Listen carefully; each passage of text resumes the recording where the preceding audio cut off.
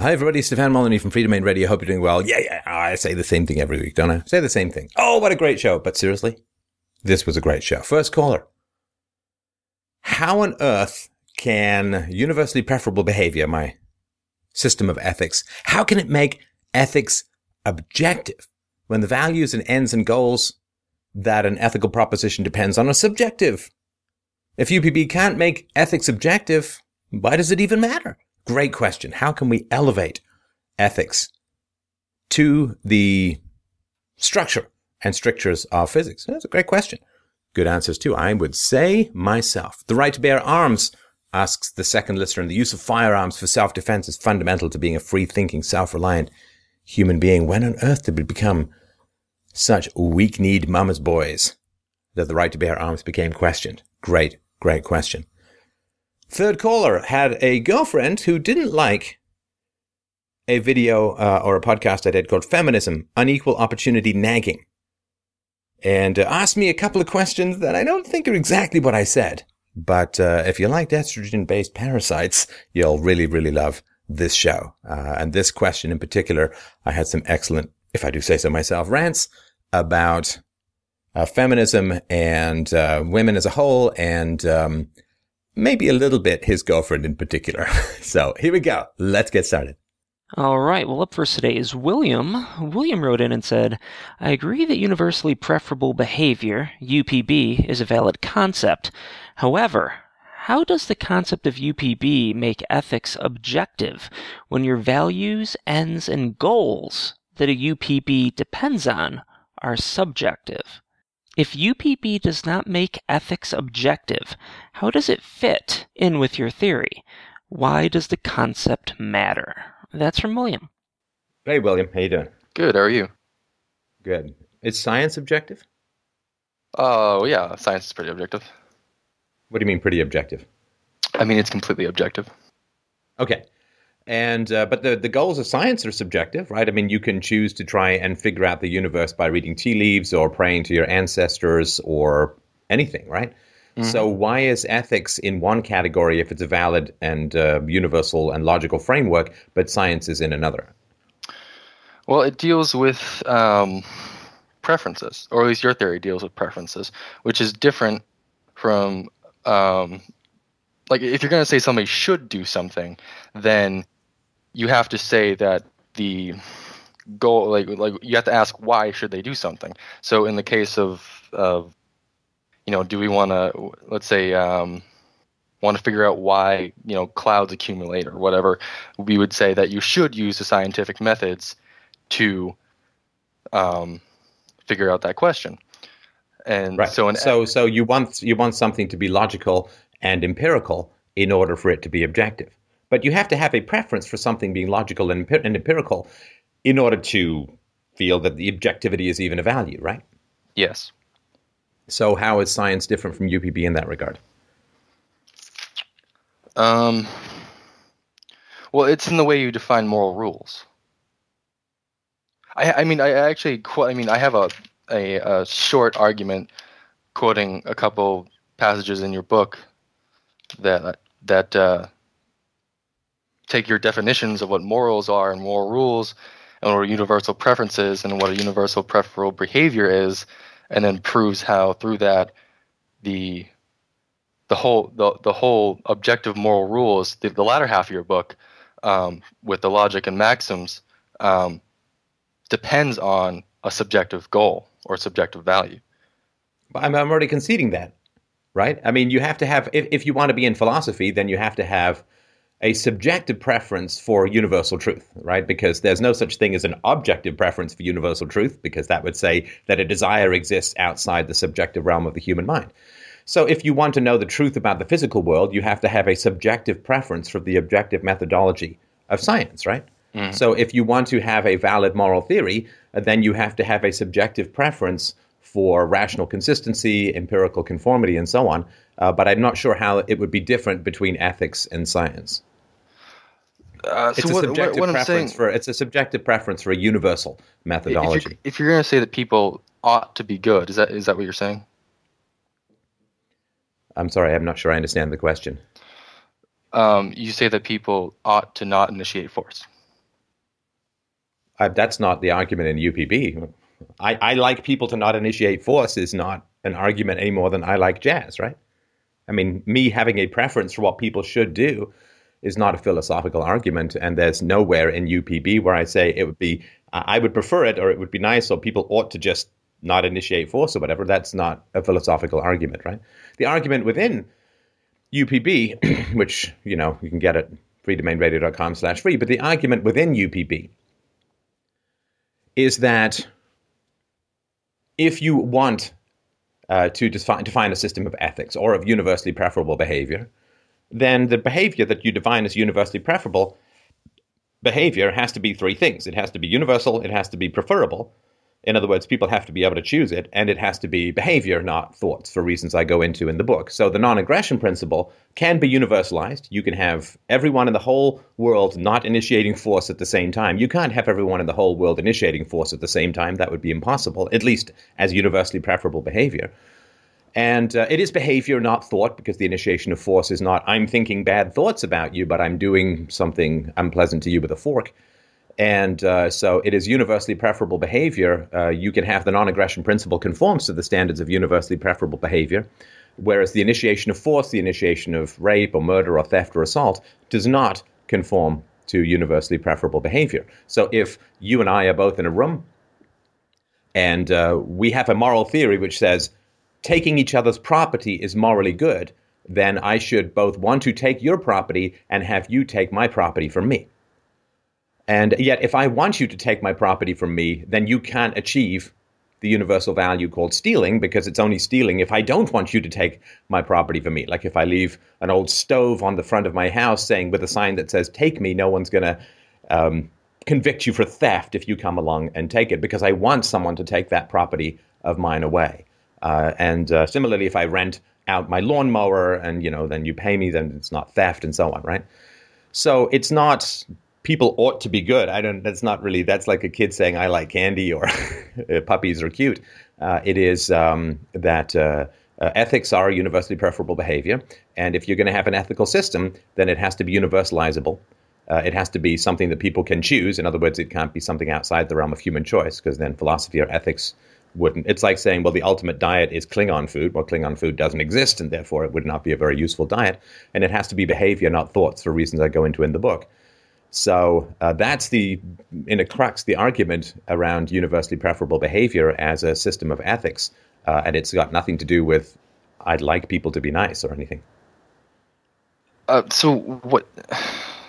I guess then my question shifts to why is it this kind of seems redundant. Why is it good to be moral, or why should you be moral rather than not moral? Like you're asking me for preferences, but it's around the universality.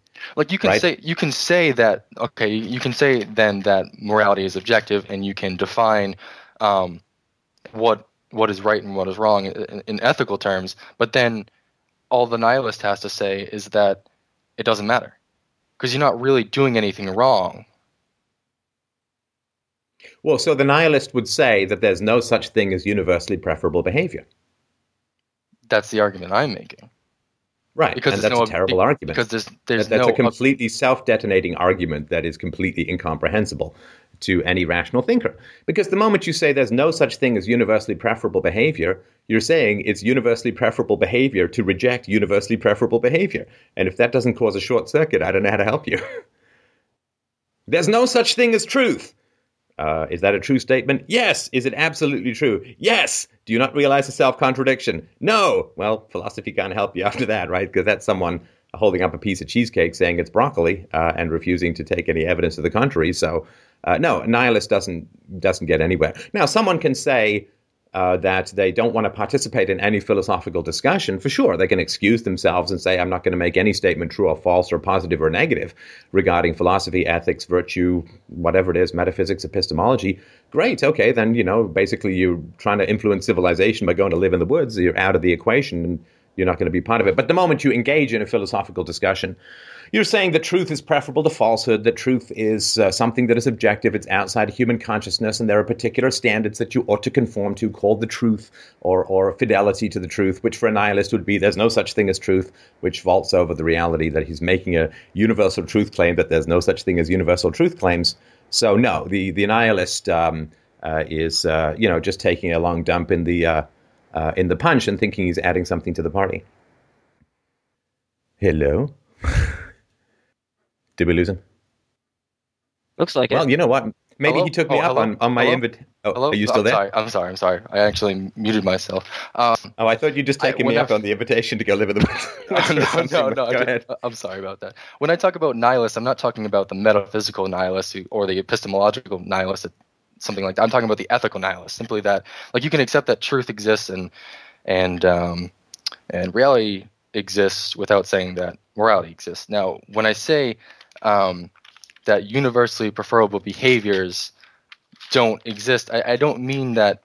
I'm not talking about universally preferable as means to an end. As in, if I want to build a house in the woods, it is universally preferable for me to cut down the trees to create an area for the house.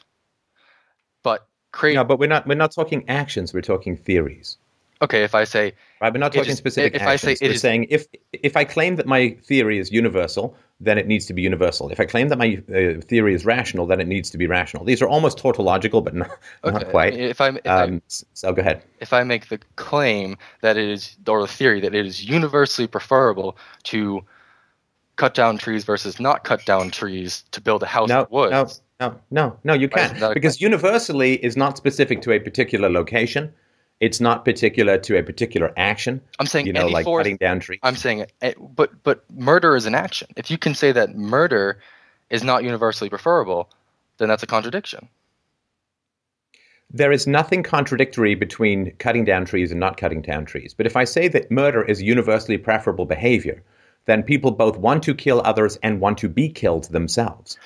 If you want to be killed, then it's euthanasia, not murder, which for some people is a similar category, but it's not completely identical philosophically. So it comes down to that which is inflicted upon other people. Now, you obviously inflict your axe upon a tree, but a tree is not a moral agent in the same way that a human being is. But if you inflict your axe upon a human being, then you have two of the same entities, two human beings. If you say that murder is morally good, or murder is wonderful, or murder is universally preferable behavior, then you have two human beings with opposing categories. One person who has the willingness and capacity and moral ability, if not the right, to take another person's life, but that other person does not have the same right in return. Murder cannot be valued by both people who are trying to kill each other at the same time. In the same way that if I want someone to have sex with me, then it's not rape, sort of by definition, right? So rape can't be universally preferable because then it means everyone should want to impose sexual violations on other people who want those sexual violations imposed upon them. But the moment the victim wants the sexual violation imposed upon him, he's maybe role-playing, he's maybe got hot wax dripping down in uncomfortable places, but it's not rape anymore. So these are self-detonating categories that don't exist when you take an axe to a tree, because a tree is not a moral agent by which you are universalizing the act of hitting something with an axe. And I understand the contradiction, but that's if you presuppose that the definition of universally preferable and enforceable through violence is good, or the opposite. But if you just I don't understand that, Pat. Well, it's actually directly from your book. It's the first category. You said it is good, universally preferable, and enforceable through violence, such as don't murder. Now, but that's if you put it in the context of good. You're only defining it's in a void. I mean, if you put that in a void, if you put universally preferable and enforceable through violence, then you can't. How do you ascribe universally preferable as good? Universally preferable for whom? Universally preferable for what goal? No, stop. For whom, you don't understand what the word universally means, okay? You can't say universally preferable for whom. It's like saying all mammals are warm-blooded. Well, which mammals? It's like, well, no, that's a category. It's for everyone, right? So universally means universally. Now, good as a function of universally preferable behavior, it's a shorthand, it's a good or moral or whatever it is to conform to universally preferable behavior. Or if you have a system of ethics that conforms to universally preferable behavior, the way that you would shorthand it to the population is good, in the same way, a goodness or virtue or whatever it is. In the same way that if you have a hypothesis and a set of experiments and reproducibility that conforms to the scientific method, that's called valid, or that's called science, or that's called proven, or whatever it is, right? You don't have to use the same terms for everything all the time. So no, since virtue must be that which is universally preferable, because if it's not universally preferable, in other words, if it's subjectively preferable, then it's like a taste for broccoli. It's not in the category of ethics. It may be in the category of aesthetics, or it may be morally neutral. Category of aesthetics would be something like it's nice to be on time, but you can't enforce it by shooting people who are late. So it may be neutral, like running for a bus. Is it good or bad? Who knows, right? It may be aesthetically preferable, like being on time or being polite or whatever. Or it may be universally preferable, like don't initiate the use of force, keep your contracts, do the stuff you've agreed to, and so on. Don't steal through contract.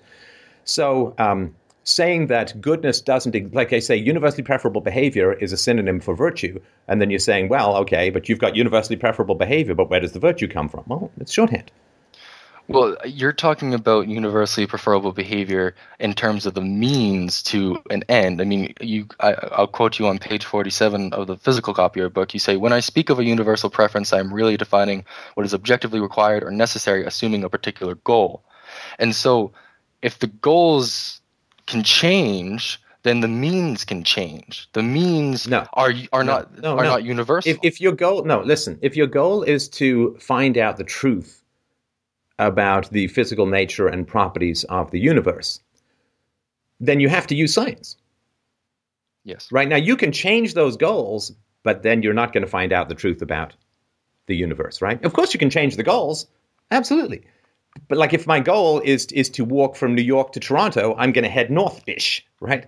Now, I can head south-ish, but then I'm not going to get to Toronto, right? So, yeah, of course, the goals can change. But that doesn't mean that somehow you're still aiming towards ethics if you're coming up with a hypothesis or a theory that violates universal UPB. But you're still assuming that ethics. You still assume that ethics exists before that. I mean, what happens? Ethics does not exist. See, here's the thing, right? I'm sorry. And I say this so many times in the book, and I have said this so repeatedly in this show that I can only assume you're either new to the conversation or only skimmed the book. Ethics does not exist any more than the scientific method exists. I've read your book 3 times. Okay, but then I keep saying ethics doesn't exist, right? Yes, Virtue but doesn't exist. It's not meant as an exists in physical reality. Is there an existence outside of physical reality that I'm not aware of? It exists as a concept, not a. I'm not trying to get into a metaphysical debate. I'm just talking about.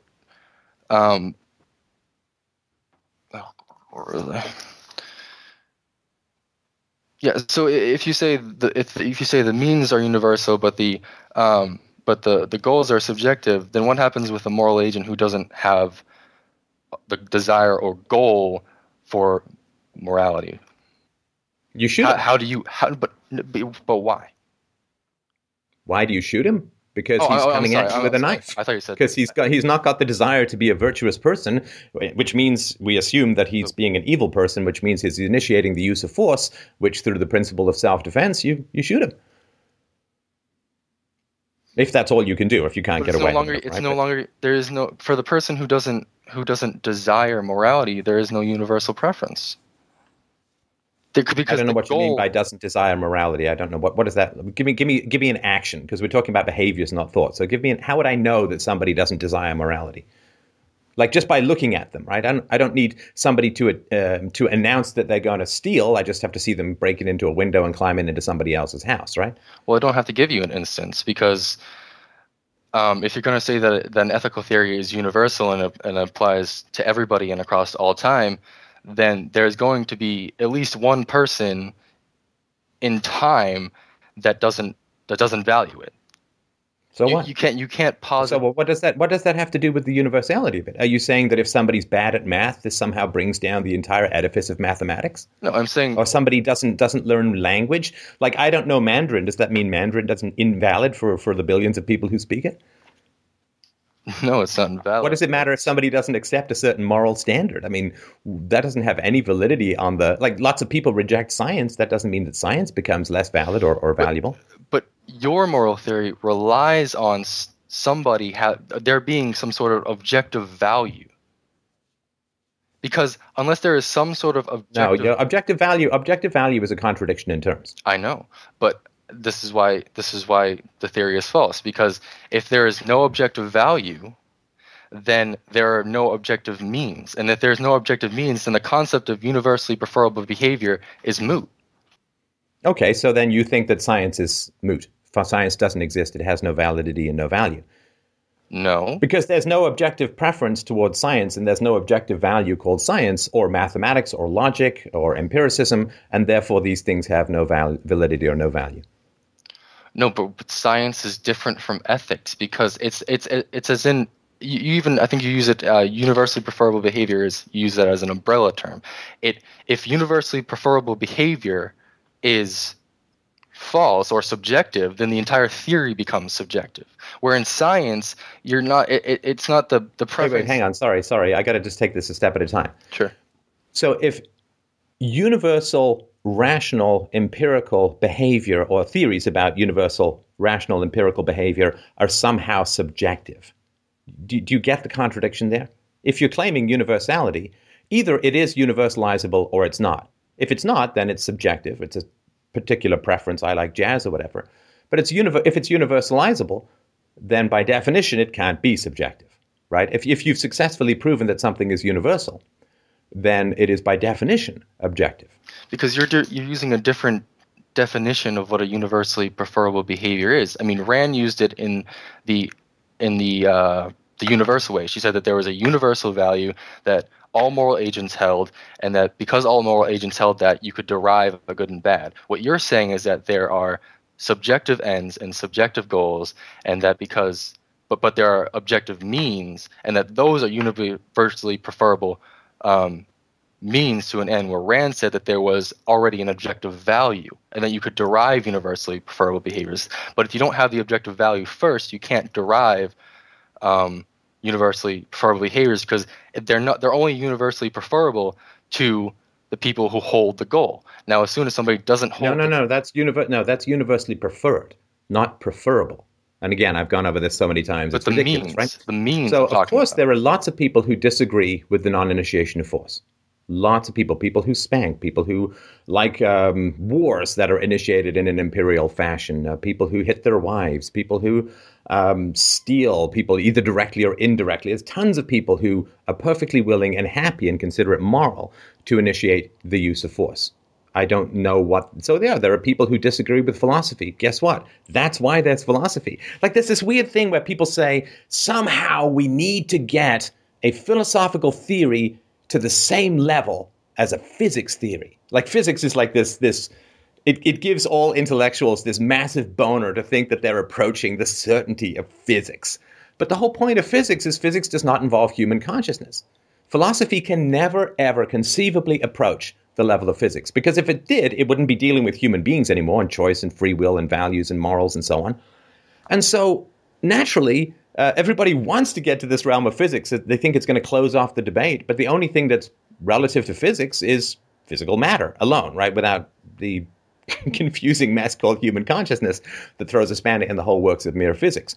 And you need a philosophy like discipline for the same reason that you need a philosophy like nutrition for human beings, but you don't need a philosophy called nutrition or a methodology called nutrition for rocks, because rocks don't eat, human beings eat, and you don't need necessarily a nutrition that you're going to lecture ants on what to eat, because they'll basically eat whatever spills off the kid's ice cream cone. So human beings are in a unique position, and this is why we need philosophy. We can never get external values, external blah, blah, blah. I mean, there's no laws of physics out there that dominate human behavior. Otherwise, we'd all be determinists, and there'd be no such thing as philosophy. Philosophy is you attempt to encourage people to think more rationally, or just to think rationally, to use empiricism, to listen to the evidence, and to have that which they claim to be universal actually be universal. So the fact that there's no values out there, it's like, well, of course there aren't, right? I mean, there's gravity out there. There's the inverse square law operating out there. There's a wide variety of, electromagnetic forces all operating out there, independent of human consciousness, for sure. But there's nothing to do with ethics. Ethics is centered around the capacity of human beings to choose. And I'd like human beings to make better choices, which is why I sort of lay out ethical theories that are universal and empirical and consistent and rational and accord with our basic concepts of good and bad, like, don't hit, don't steal, don't rape, don't kill, and so on. So the idea that there are no values out there, I don't know, somehow this is considered to be a negative for philosophy. But it's like saying we don't need nutrition because rocks don't have stomachs. It's like, of course, rocks don't have stomachs. Human beings have stomachs, and human beings can make choices about what to eat. And yes, values don't exist out there in the universe like the laws of physics do. That's exactly why there's such a thing as moral philosophy, because it's specific to human beings and their capacity to choose. And yeah, human beings will make bad choices. But the better the moral case you make, I think the better choices people can make. But I'm not making any of those arguments. I mean, look, I really appreciate... Wait, hang on. You were talking about Ayn Rand's values out there, right? Values, yes. Objective values out there. No. So are you not making that argument? No, I didn't say that the values existed out there. I said that what Ayn Rand said was that people not even had to value, but that generally people valued one thing, which are universally valued one major thing, which was living, and that... because they valued living, that rationality was one of the best tools to enhance living. Therefore, it was a virtue, and then she derived some other virtues from that too, and immoralities. And the reason why she failed in her ethical theory was because the value was subjective. Not every moral agent valued living, or at least I don't think that's why. I don't think that's why she failed. I mean, certainly everyone who's alive must value living over dying, because dying is what happens when you don't do anything to sustain life. Eat, you don't, right? So, yeah, but so I think she failed because... That's why I think... I'm sorry. That's why... that's why I think the solution to your moral theory is, because the latter half of this book, when you get into the ethical categories and the maxims and the logic for defining good and stuff, once you have the value, makes a lot of sense. I mean, it's a quantum leap forward in ethics. But the problem I'm having is with... I mean, if I could resolve in myself the whole UPB thing, I would totally... accept the rest of your theory. Okay, let's just jump back to Rand. Rand failed because the Pope is rich. Okay.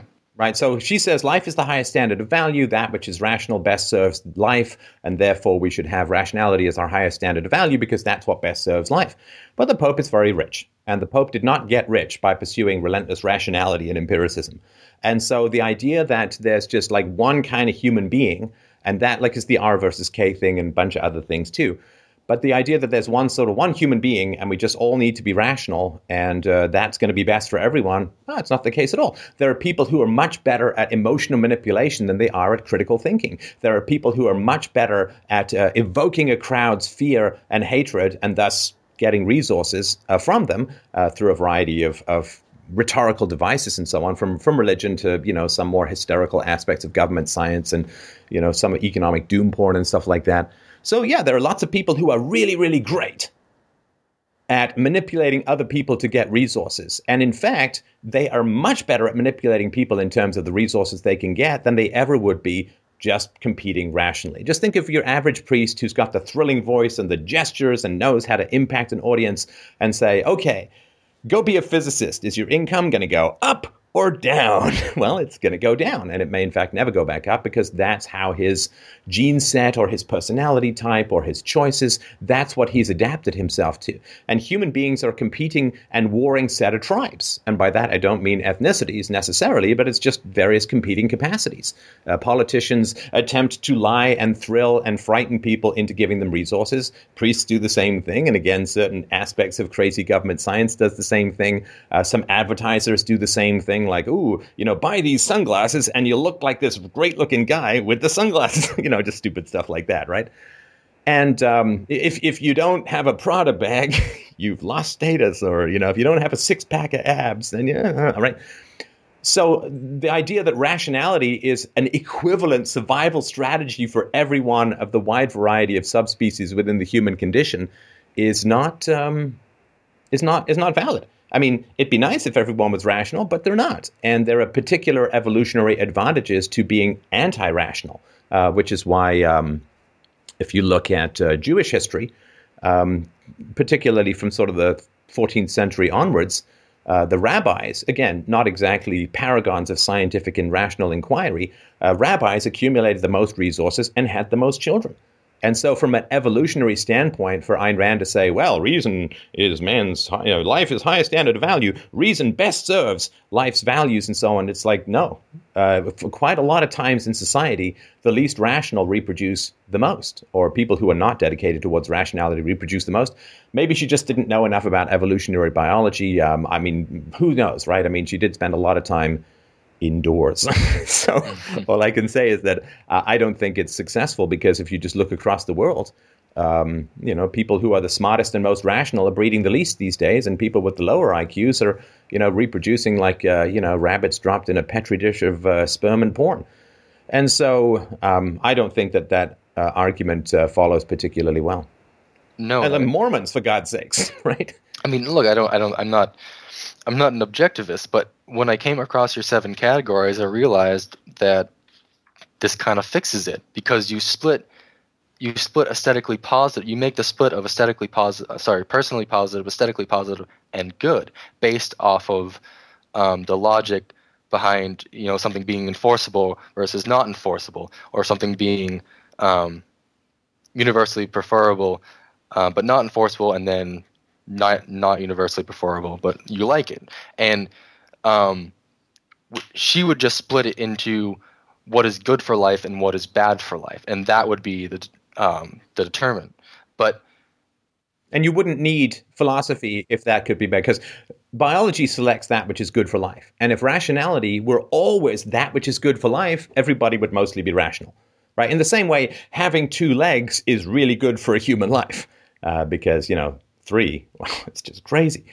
And so biology selects through evolution that which is good for life. And so the idea that Ayn Rand would regularly say, well, the vast majority of people are irrational, but rationality is really great for life. It's like, well, shouldn't evolution have taken care of this for us? And so I don't think that she solves it. No, I'm not saying she solves it. I'm saying these ethical categories solve it, because she identified, and I think correctly, the universal value, which was living. And you correctly identified how you could, through logic, how you could split aesthetically positive and good, which was enforceable through violence. That's your split. You could put things like rationality into an aesthetically positive, because you could prove rationality as a universally preferable to the means of the quality of life, but you couldn't put it as the good. It wasn't evil for you to be irrational. It was just aesthetically negative. That's why I think your categories solve her problem. But your ethical categories only matter when there is a universal value in the first place, which is living.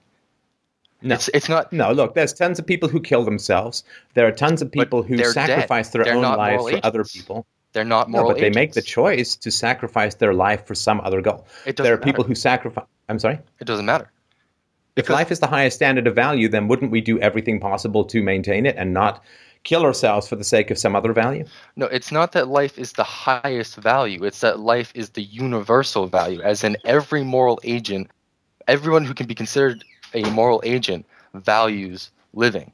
Those who are dead, or how do you explain suicide bombers? They're dead. They're not moral agents anymore. Oh my God! You can't be this dense. Come on. Do you not think they make the choice to strap on some explosive and blow themselves up? Of course they do, but until the moment that they die, they still value living. I don't even know what to say to that. I don't like the idea that they're just about to push a button and blow themselves up, but they value living until the moment that they push the button, and then they don't because they're dead. Come on, man. Are you saying there's no difference between somebody fighting to live and somebody who's strapping on a bomb to blow themselves up? I'm talking about the means. Look, if the goal is to blow yourself... Are you saying there's no fundamental moral difference in terms of the value of life, their own value of their own life between these guys? It doesn't These two matter. people. It doesn't matter. It doesn't matter. I'll give you an example. I'll tell you exactly how, to the moment where he pushes the button and he dies, that he values life. Because if the goal is to blow up a building, you still need to be alive to do that. You still need to, or if it's even just the No, crate. you have to die to do that. I know. You have to die to do that. Right, and you still have. let me explain. If the goal is to say is to kill yourself, right? For I don't even know how many virgins in heaven, and you need to do that. And the way you could do that is to blow yourself up. You still need to live to get to that goal. No matter what your goal is in life, you have to live first. And once you even in situations where you're going to die. Dude. If your goal is to blow up the building, you have to die. But the means. And his goal is to blow up the building, and therefore he must die to achieve that. Yes, but until he dies, he has to value living because he has to be able to live to do that. If you repeat this again, I'm just going to move on to the next caller. You're just repeating the same things over and over again. I fully accept he has to live in order to blow himself up. He can't blow himself up if he's dead. Yeah, I got it. Unless there's a kill switch. I don't know. But so what? Are you saying there's no difference between someone who's going down to the marketplace to get a latte and really, really is enjoying the day and wants to have a wonderful life and some guy with a detonating vest on blah, blah, blah? I mean, are you saying that there's no difference in their value for their own lives? Let's take the example with a latte, like you just said. Okay. Now, the person going to get the latte wants the latte. That's the goal, right? And to go get the latte, they have to be alive, right? And if getting the latte, hang on, and if getting the latte meant that they had to die, would they want the latte? No. No. Okay. Now, the guy who wants to blow up the building is willing to die to do it. So the guy who wants the latte won't accept death to get to the latte. But the guy who wants to blow up the building will welcome and embrace and initiate his own suicide in order to blow up the building. Because dying is still, in the circumstances that you're talking about, dying is still an action. Dying is an action. Gotcha. Yes. Okay. So what?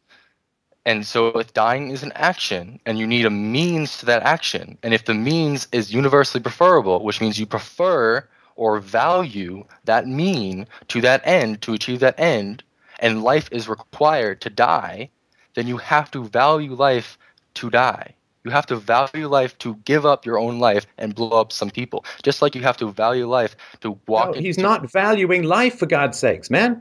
You don't say, I value this painting and then set fire to the goddamn thing. He's not valuing life because he's destroying it. What he's valuing is his time in heaven or the aforementioned virgins or maybe a relief from the agony of being who he is, or maybe it's compliance with his mother who tried to strangle him 14 times a day in his crib. I don't know. Maybe he's got voices in his head telling him to kill himself. But it is not life that he is valuing. It is something else that he's willing to sacrifice his life for. So if I go to get a latte, I don't value the fact that I have two legs and can walk to go to the store to get the latte. I have no idea what you're talking about. I'm still talking about the means. You have to always value your means. I just made an argument. What are you talking about legs for? Because you can't just make parallel arguments and think that you've responded to anything. I just made an argument. You need to respond to the argument. The argument that I believe you're making, and if I'm wrong, please correct me, is that you don't have to value the means to value the end. That's the argument you're making, right? No. What argument? I'm just curious what you heard. What argument did I just make? Because, in a debate, it's also important to have ears, right? So what argument did I just make? You said that the guy wants to blow himself up, so he values that more than he values his life because he wants to die. So if he wants to die... he doesn't want to die. He wants something other than his life. Something is a higher value than his life. Because, a lot of the suicide bombers, of course, religiously motivated. They think that they're going to go to a better place. Or people who kill themselves because they're so unhappy, they seek an end to their suffering, which is preferable to a continuation of their suffering. So there's a value in direct opposition to their own continued existence that they prefer to their life, which is, has 72 virgins or an end to their suffering or whatever it is. Right. And so what you're saying is that there is a value or a goal or an end, and that the means, which is living, you can value the goal, you can value the end, which is the 70, whatever, I don't even know what the number of virgins is, but you don't have to value the means, which is living, because living is part of the means. No, you must die. It's not like you don't value it. It's like you are willing to sacrifice it. You're willing to destroy it. But you're not answering the question. If you have the goal, I didn't hear a question. What was your question? I asked you whether or not the argument, or whether or not you have to value the means to value the end. I have no idea what you're talking about. I'm sorry, I don't know what you mean by means and ends here. So the end is to die, and the end is to get the 72 virgins. Yeah. That's the end, okay. Now, if we had a similar case where the end was to get a latte, right? You have two ends, which is to get 72 virgins and to get a latte. Now, to get a latte, you have to have a car or some more means of transportation, and you have to be living to go get a latte. You have to have money and all this stuff, right? Now, for each means that it takes to get a latte, you have to first value the means because you value the latte. Because to get the latte, you have to have all these other things in order to get the latte. So you have to value these things in order to obtain the end, which is the latte. And now in the case with the 72 virgins, living, part of getting the 72 virgins in this case is dying, okay? So dying is part of the end, part of the ends. Or actually dying in this case would actually be part of the means. But you also have to live to get to that end first. You have to live. Okay, I told you if you brought this up again, everyone's alive until they die. Can we just not repeat that fucking point again, or I'm going to just shoot myself, okay? I agree. Everyone's alive until they die. Okay. I'm just telling you, there's a T in the road. Okay, one leads left where you get to live, and the other leads right where you get to be cleaned up by a bomb disposal squad a couple of hours later when bits of you are dripping from the ceiling. And so one leads to life and a continued enjoyment of future lattes, and the other leads to a sticky and gory end which you value higher than your own continued existence.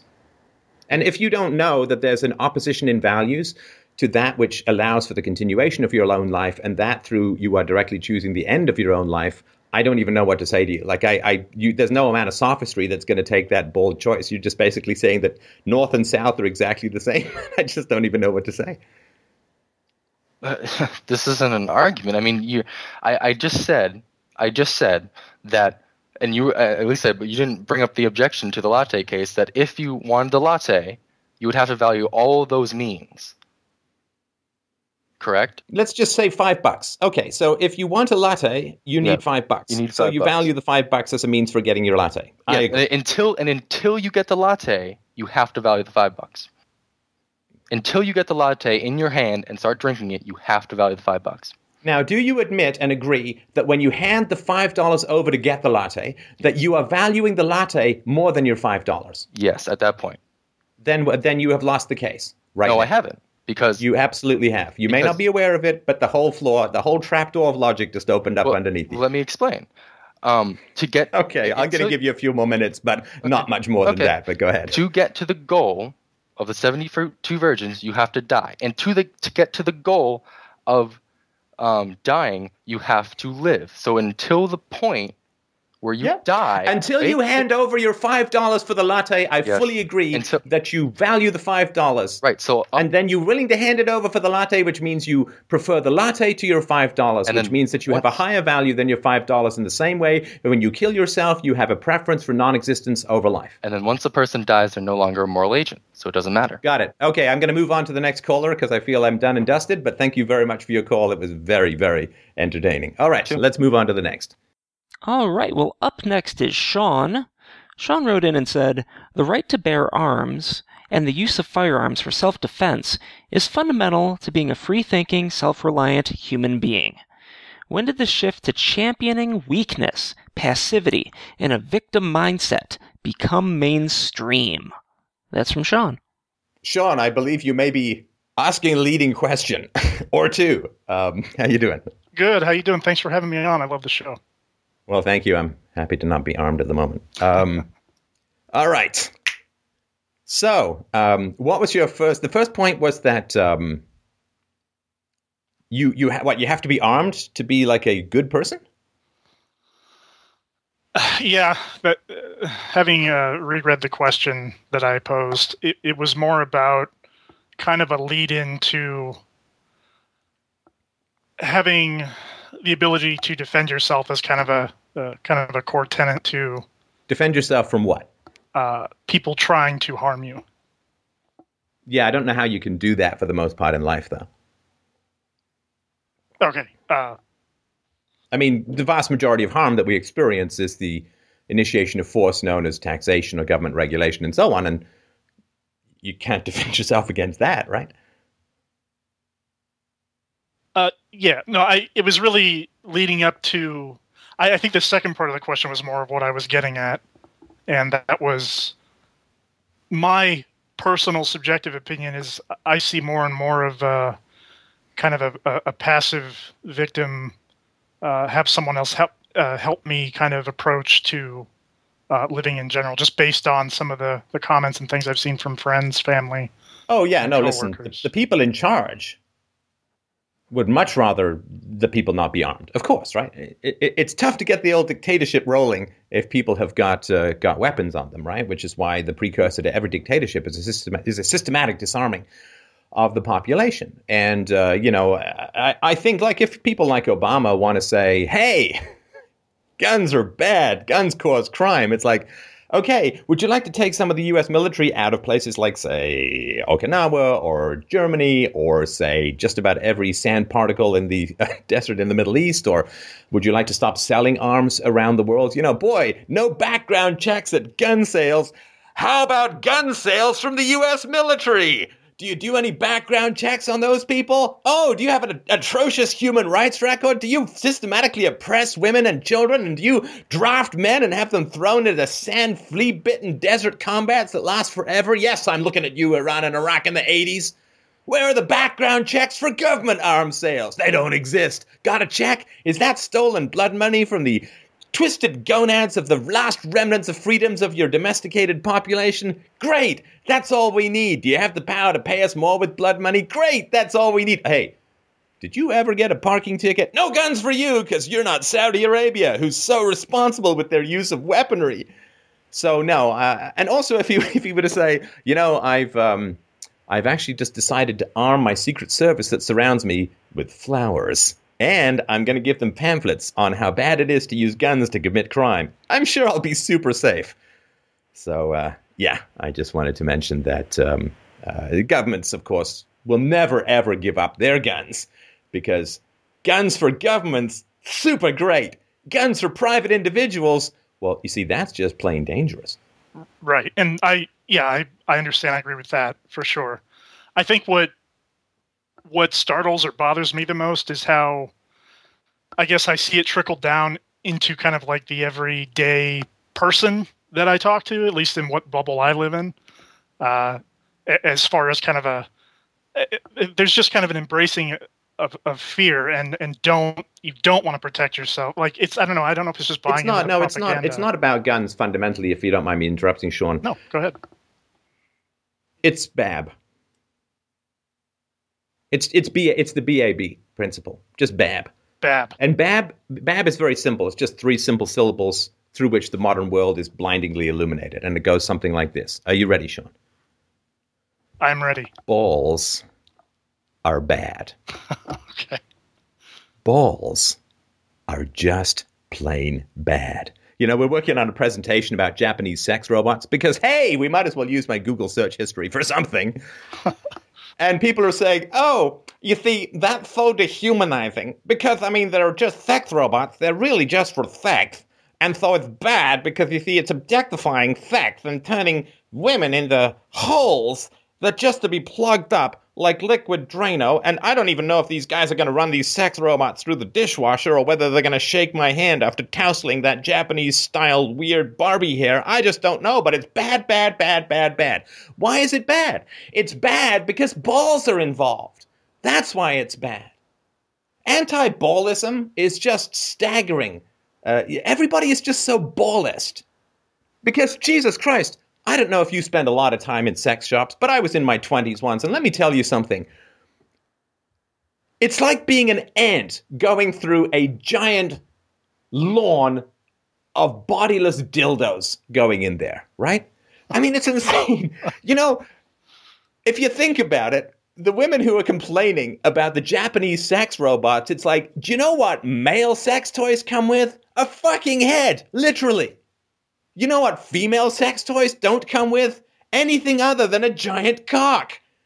Oh, but you see, men are dehumanizing women by have eyes that they can gaze into as they lovingly thrust their horrifying shafts of dumbstickness into the open velvet mouth of the Japanese sex robot. That's really, really bad. But you see, a vibrating cock run by batteries with no body attached to it at all, well, that's just a woman exploring her own sexuality. If there's a face attached, it's a little bit more humanized than what women are pleasuring themselves with, which really looks like something that a tiny NASA should be sending to fucking Pluto. But anyway, so, I just wanted... So balls are bad. You see, if men do it, it's bad. And what do men do? Well, men like guns a little bit more. They're bad! Balls are in proximity, therefore bad. And if men like pornography, it's bad and it's exploitive and that lighting is terrible. What are you all having sex in a pharmacy? For God's sakes, I don't need to see everybody's moles and broken bones. That's bad. You see, pornography is bad. But you see, if women like women getting beaten up for sex, well, that's just kinky, sexual housewife exploring your own darker side, 50 Shades of Grey bondage. It's erotica. It's erotic porn. That's males. That's got balls attached to it, or at least balls shaking near it. Bad. But you see, if it's 50 Shades of Grey and women are going, ooh, in their own bathtubs while imagining some Viking taking them through a wall, well, see, that's just exploring your own sexuality, and it's just lovely, isn't it? Delicate and thrilling and wonderful. I mean, 46% of women think about someone else during sex. 45% of them are thinking of me. And in fact, they just want me to go down on them, so I'll shut up. That's just a whole different other kind of thing. But, this is just balls are bad. Balls are bad. Got balls? You got bad. You're just wrong. You're bad. I mean, if there's any castanet squishy sounds around, it's bad. If there's any padding around with, vaginas, it's wonderful. They walk on water. We walk on the very eyeballs of the innocent and the depths of hell itself. So I don't think it's anything particular to do with guns, other than guns remind women of men, and men are bad, and therefore guns must be bad. Okay, so that skips way ahead of other things I was going to talk about. So is there a way to fight against that kind of mindset, I guess? The reason I say that is because when I've had conversations that have come up, unlike, I have more of a mindset to try to change the person's mind instead of just, label them as an idiot and kind of move on with my life. But I mean, is there a way to reverse that kind of approach, or is it just kind of an uphill battle that's not going to get changed short of something?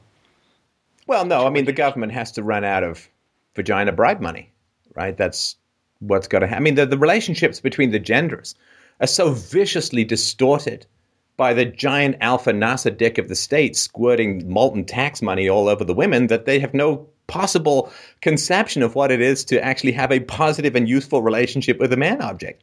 Men are tax slaves for women as a whole, right? There's lots of great women out there. This is very much a generalization. But so what? Doesn't mean it's invalid, right? Generalization. Asians are short. I know a tall Asian. Now what? Well, okay, go find your unicorn. But the reality is that the government has bought the hearts and minds and souls of so many women that the idea that women can shit all over men because men aren't there voluntarily.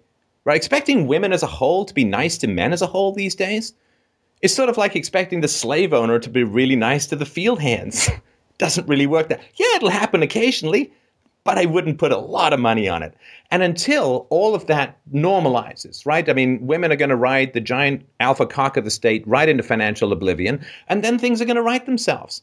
And when the checks stop coming and the vampire squid sucking tentacle teeth vaginas of the single moms in particular unclamp themselves from the giant constitutional state, and they're going to have to sort of squelch on over and attach themselves to some other man. But it's going to have to be voluntary. And then when you have voluntary relationships, you can have quality relationships. And if you don't have voluntary relationships, you can't have any kind of quality or any kind of appreciation.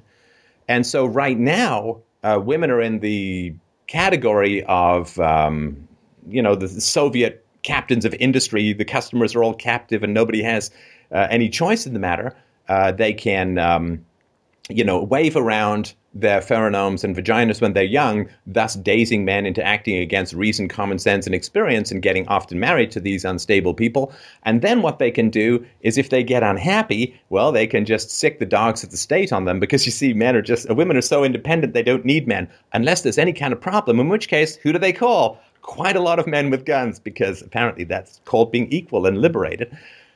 And then they can get the state to give them lots of money. Or if some guy bangs them and runs off, well, they don't have to worry about it because the government's going to swoop in and take care of all of that mess for them. And so that's, women don't have to be that nice, which is why you see these just endless and boring and repetitive and relentless insults upon a man's intelligence. Like I watched, God help me, a confusing mess of a film with a George Clooney who seems like he's gone through a time dilation machine and aged in about 10 years.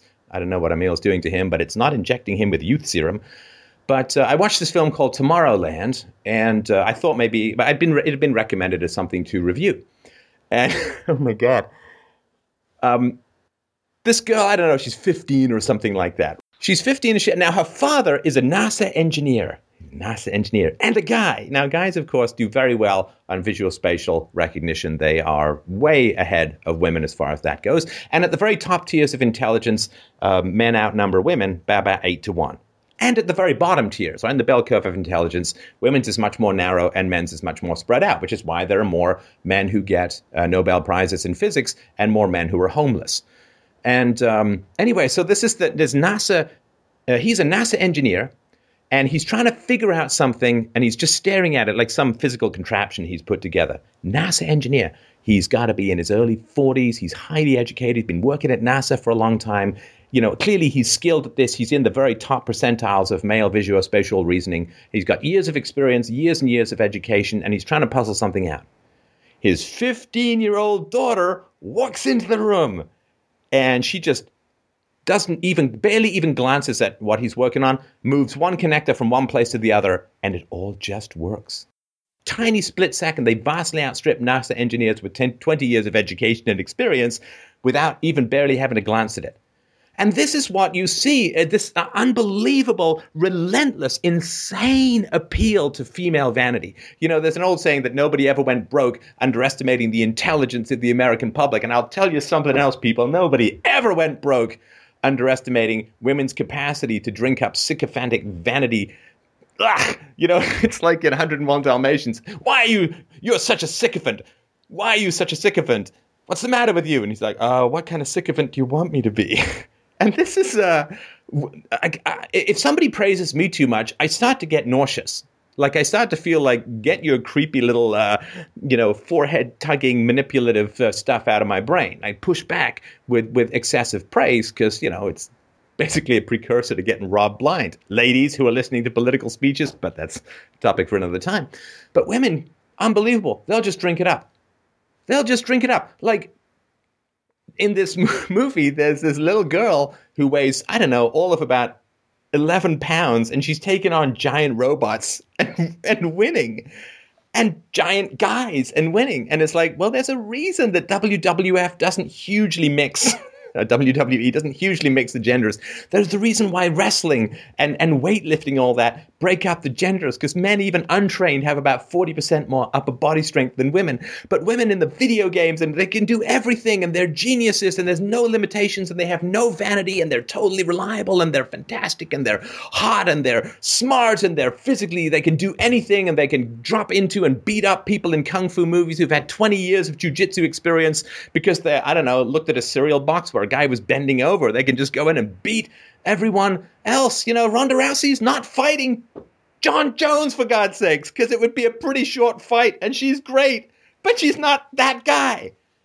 And the fact that women can just sit there with this endless flattery pouring in and not go like, hey, I think we're being played. It's like, is there, I drop a fucking sponge in the ocean. I don't expect the sponge to drink up the ocean. I expect at some point it's going to get saturated and start oozing seawater back out again. But you drop women into an endless sea of flattery, they soak up the entire goddamn planet of water. I mean, they suck the vapor out of the sky. They suck the viscosity out of my eyeballs, and I got to use eye drops because it's just like giant sucking sound of women sucking up all the vanity in the known universe, all the praise. Oh, you guys are women are wonderful. You guys are so great. It's like I was talking about the movie Inside Out. The women have all the sensitive, loving, empathetic feelings, and what do the guys get? Paranoia and rage. It's like at some point, I mean, I'm waiting for this moment where the sponge starts shitting out some seawater. Like I'm just waiting for the moment where women say, okay, come on. That's too much. We're not that great. Come on. I mean, we have a flaw or two, don't we, girls?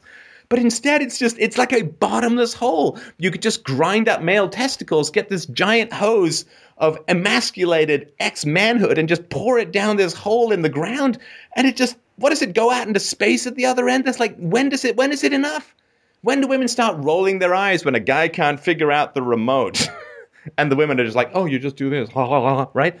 I mean, when is it enough? When is your vanity fed to the point where you get sick? How much fucking candy can you eat before you start shitting M&Ms out of your ears? Like, holy shit, I had to get this rant off my chest because I was just looking at it the other day. Like, I just saw one too many commercials where the guy was a complete moron. Or maybe I just saw one too many women can do everything without training, whereas men are just trailing along like lost little puppy dogs. It's like, oh my God. I mean, or maybe I've just been reading Human Accomplishment by Charles Murray too much. I don't know, but it's something like along these things. And it's just like, ladies, do you ever get sick of people blowing smoke up your ass? You got so much smoke up your ass, you're basically Venus by now. And I don't mean Venus the goddess. I mean Venus the corroded, acidic, sulfuric acid, barren rock closer to the sun than we are. Ah, ladies, let it be enough. Let it be enough, dear God. It's like Hitler at Nuremberg. It's like, wait, there aren't enough Germans here. Can we find some more? Can we import some? I think there was some in Georgia. Anyway, all right. So the idea that you can normalize this without the state running out of money to bribe women. Well, when the state runs out of money, women who want to have kids, women who don't want to have kids can do whatever they want, of course. But if you want to have kids and you want to be a good mom, well, then you need a guy who's going to provide for you. Maybe you go provide for the guy. I don't know. Maybe he can be stay at home. But for the first 2 years, it really should be you because, you come with the milk trucks on the chest. And so this is another thing, too, where women just have no sense of limitations.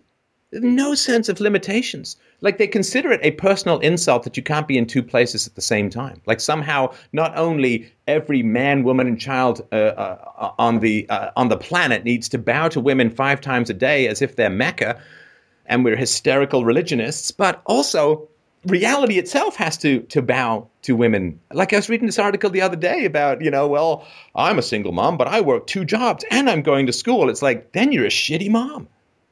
Because you're doing all that stuff and not taking care of your kids. And if you're taking care of your kids the amount that you're supposed to, then you're not going to be very good in the workforce. And you shouldn't be, because you can't parent and work at the same time. But women have been it's so destructive. It's so enabling. It's so like telling someone with a shitty voice they're the best singer ever. It really is the most unbelievably destructive thing that you can do for any group of people as a whole.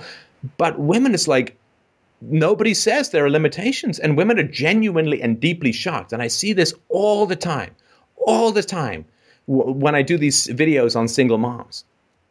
Well, you see, I'm a single mom, but I do all of this stuff too, and I've not taken a dime from the government. And I don't help. Okay, then you're working 2 jobs. You're a shitty mom. Sorry, you're not there. You're not there. I lived that. I know what that's like. You're a shitty mom.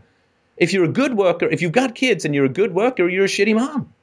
No, it's quality time. No, it's not. No, it's not. We didn't evolve for like bungee parenting. Well, kids, I'm going to leave you in the woods with a sharpened stick. Hope the bears don't come by. I'll be back tomorrow for 15 to 20 minutes of block time. We'll call that excellent parenting. That's so R-selected. I mean, God, quality time is just the most ultimate R-selected bunch of crap that I've ever heard. And so the idea that there's any kind of limitations on women, well, there's a gender gap in pay. It's like, yes, there is, because men work harder than women. Sorry, it's a fact. It's reality. Reality is sexist, and then you need a hug room because 2 and 2 make 4, and this is supposed to be empowering to women. God, give me an Iron Maiden, Phyllis Schlafly, Ann Coulter, Margaret Thatcher, Ayn Rand, goddess of power anytime over these, like, well, what do you mean I can't be in 2 places at the same time, and that makes me either a bad mom or a bad worker? And then apparently tears just dissolve balls. This is like how you reduce balls. You just sand them down with endless female tears and hysteria. I don't know. Anyway, so I don't know how to solve it because there's no amount of rhetoric that can overcome financial incentive. You know, you really shouldn't cash in that lottery ticket because, you see, that's from taxes. Yeah, good luck, right? You can't. I mean, you can't. And so where the financial incentive exists, reason and evidence will just go to die a quiet and withering death, you know, like a fungus in direct sunlight or something that needs sunlight underneath the fungus. Don't go where you're in direct contradiction to direct financial incentive. Forget it. People, you know, they're not stupid. They just follow the money, they follow the financial incentive, and they make up all this bullshit behind them.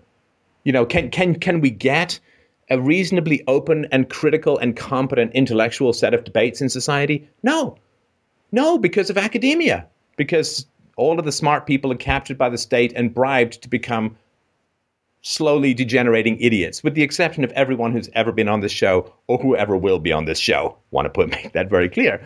But for the most part, the corrosive effect of the corruptions of government power. I just did a video about this for more of this. But the corrosive effects of government monopoly power over intellectuals has just meant that there's absolutely nothing but vicious, petty fiefdom, internecine religious warfare between people of various ideologies who never have to sand down the rough edges of those ideologies through the complicated and challenging interaction with people who may not give a shit about what you do, and you have to provide value to them no matter what. So love women as a whole, and I don't blame women as a whole for ending up this way. I don't even blame culture that much for ending up this way. It's just what happens when you put these balls in motion, so to speak, when you start channeling trillions of dollars to women or trillions of dollars to whoever.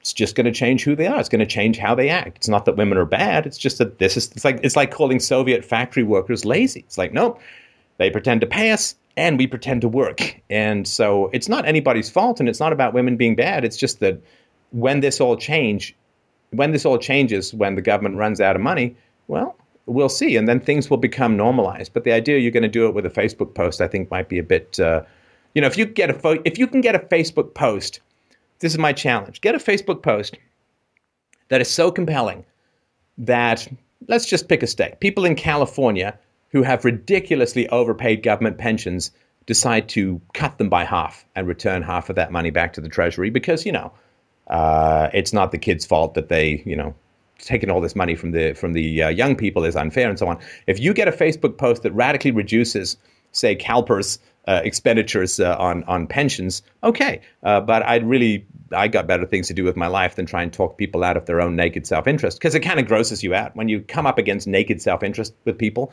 what happens is they eject a huge amount of bullshit at you to justify their own naked self-interest. I paid into the system. Well, you're taking out many times more than you paid in. Well, that's a contract that I signed. I didn't force anyone to sign it. Actually, the taxpayers are forced to pay for it against their will, and it's really stripping the young people of their economic opportunities. Well, I got obligations. Well, so do the young people, and right, all that sort of shit. Well, I had a boring job for 30 years just waiting for this. Yeah, it sucks sometimes. I studied for computers, and then the bottom fell out of the computer industry. Yeah, sometimes it happens. People start housing companies, and then the Fed destroys the housing market. It happens. Stuff changes. Too bad, right?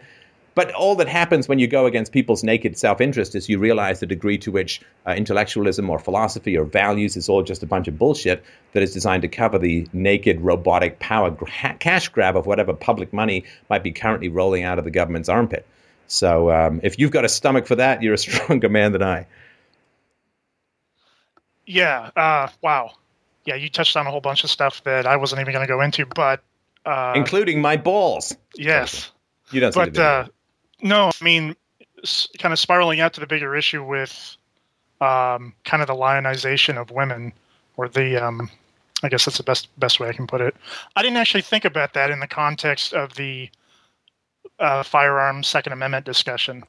And now that you put it that way, connecting the dots a little bit more, some very strong points. So, yeah, it's more than guns. Yes, obviously it's far guns more. are phallic and they're loaded and they shoot and all that, but it's more than that. Anything masculine related is just considered to be really, really bad. Yeah, and the media forums with the superhero women that weigh 80 pounds and take down giants. And it's funny because I didn't really think about it until now, but I was wondering, like, where did this trend kind of come from? Like, why has this become popular?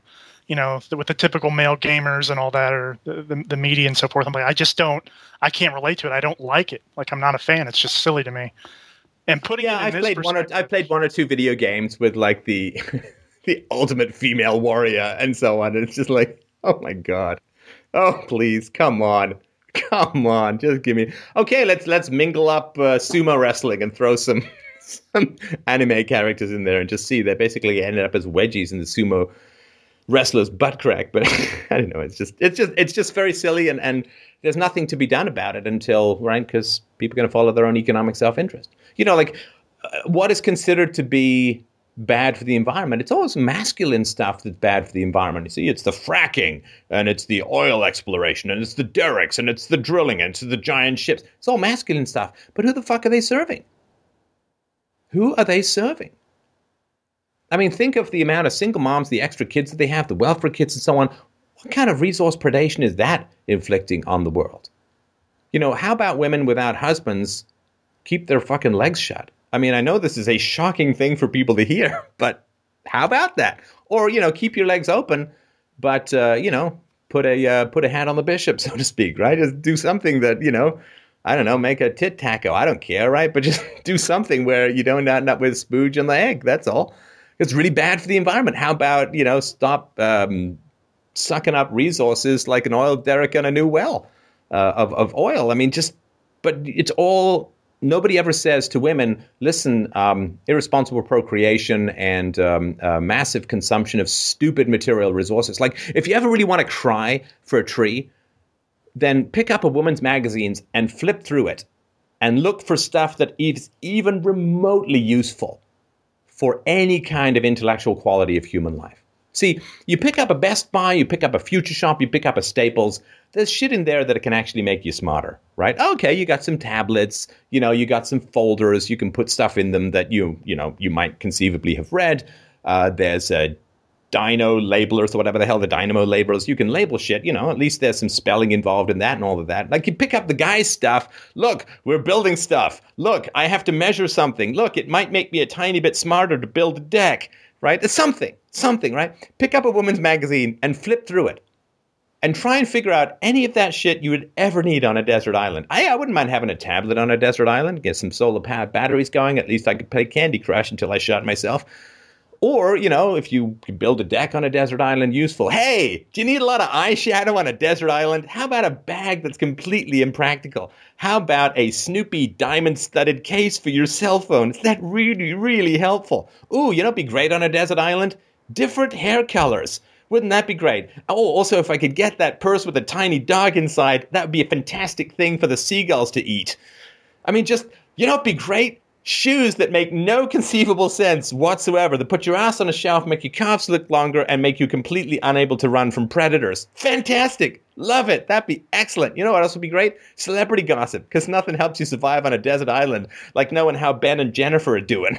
I mean, it's just unbelievable. Well, it's like how flood, much too. useless, like how much useless shit women consume. I've said this before, and I'll say it again. Go to a mall, people. That is the death of Mother Nature right there. You know what a mall is? A mall is a big, giant tombstone on the face of Mother Nature. A mall is just, let's set fire to everything in the world and then turn it into shoes and handbags and jeans and some glittery fucking scarves that won't even scare off anything. I mean, that's what malls are. A big, giant fist and boot to the face of Mother Nature. All for useless shit that nobody ever needs, ever, anywhere, anytime, anyhow, in any conceivable way, shape, or form. You ever woke up one morning and said, you know what I really need? What I really, really need is jeans so tight it looks like I ran through a denim spray tanner. You know, like, Jesus Christ, you ever want to confuse a woman in the mall, take something out of a pocket, drop it on the ground and say, hey, you want to pick that up? I can't. I'll lose a leg. I mean, Jesus God. I mean, and people go to malls and they look at this stuff and they say, well, you know, men are really a big problem with consumption. You know, hey, beer's more natural than fucking Prada shoes or whatever the hell they make that shit out of. I mean, unless you're actually going hip waiting for disco, you don't need thigh-high space boots unless you're actually a porn actress. Jesus God, go into these stores. How many feet do these people have? Are like a women secretly centipedes? I can't understand it. What the hell is going on? How many trees have to die? How many birds have to have no nests? Because you need as many fucking shoes as you have hairs on your head. Right. God almighty. Well, that extends over into the males too, right? Like there's that expectation, like let's feminize the males. I don't know. It's like this is just personal experience, but like I've ran into that all the time. It's like, you know, there's that expectation that you need to be more feminized or be more passive, be less aggressive or masculine. And I thought maybe it was just a temporary thing, but it seems like it's always repeating itself. Listen, man. All dependent organisms get paranoid. All dependent organisms get paranoid. That is absolutely natural. And the vast majority of women who are, you know, basically dependent, what are they dependent on? They're dependent on welfare. I'm not saying the vast majority of women are dependent on welfare. Just give me a right. give me a chance here, right? So women are dependent on welfare. Women are dependent upon free government schools. Women are dependent upon Section 8 housing and food stamps. And also, women are enormously dependent upon government jobs. Like, it is insane how many women work for the government. The government is one giant explicit or implicit welfare program, insofar as it's either giving money directly to women or it's giving money to women through government jobs. And it's completely mental. And they say, well, you see, women need mentors. Women need mentors to get ahead in business. You see, if they don't see any examples of successful women, they can't get ahead. Because I'm hearing that now at my own work, so yeah, I'm right. Yeah, you can't get ahead. They all fucking hate Ayn Rand. That's, you know, topic for another time. Yeah. But here's the thing. Ladies, not all ladies, love the women in my life. But here's the thing, ladies. If having a mentor and an example is so important for getting ahead, how about we break up the gynocracy, the mammocracy in children's education? How about not having like 98% of women, of teachers being women for the first like 7 years of a kid's educational experience? Because you see, mentors are very important. Mentors are so important. And you see a lot of these girls are growing up with moms in the home, see the vast majority, not so many with the boys. See, the girls already have authority figures at home because they're moms. However, a lot of the irresponsible trash moms don't have the dads around because they either couldn't find a good man, wouldn't have sex with a good man, or drove a good man away, in which case the boys are growing up without seeing an authoritative penis until they're well into their early teens. Right. And so the idea, well, you see, to get ahead, adult women, they need a lot of examples and tutors and mentors, and they need to know that blah, blah, blah, right? How about society as a whole? How about, you know, just as a possibility, let's try exposing little boys to a male authority figure before their balls drop. You know, that's just a thought. It's just because it's a little confusing for a lot of the little boys. They really don't know what a male authority figure is. Oh, wait. Right. No, I should reform that. They may see a male authority figure in terms of the gay man who might be in charge of the shoe store. I'm not sure that's exactly the kind of robust masculine presence that these little boys who are straight may need. They also may see, a politician, say, who is constantly pandering to women. See, there's nothing that spells cock like, hey, ladies, is it okay if I do something? Do you mind that? Is that okay? Jesus Christ. I swear to God, like, this phallic paranoia, this like gynocracy. Why can we not have a pipeline? Because it's too much like a penis. Wait, is there going to be a giant dick near my house? What? It could blow at any time? I'm not drowning in sperm or oil. Thank you very much. No to that. I mean, this is just nonsense, right? But I mean, This is how crazy it is. Like, how about you give little boys a male authority figure? How about we say, okay, let's get some male authority figures in there for the little boys who are growing up without dads. Let's just have a proactive, positing hiring policy. Jesus Christ. Try having a company that's 98% white males. Right? You can't do that. You can't do that, but you can have, like, in early childhood education, it could be 98% women, and everyone's like, yeah, that's legit. Right. Yep. Can't have men. And what if you said, if you had a 98% white male company, and you said, I might be okay with hiring blacks. The problem is that they're all rapists. Yeah, you'd be crucified. Yeah, obviously. Right. But you can say, but it's like, see, but we don't want men teaching little children because they must be pedophiles, you see, which is even worse than being a rapist. And this is, there's a reason why white middle-aged men in America are committing suicide at unprecedented rates. It's because the environment has turned deadly. It's turned into a deadly toxin for white males. And this is why this whole victim bullshit that goes on around there it's like a bunch of Roman people in the aisles complaining that they're getting sore thumbs up and down, while a bunch of Christians get fucking tridents through the head and get eaten by lions. And they're all saying, well, my thumbs hurt. I'm really the victim here.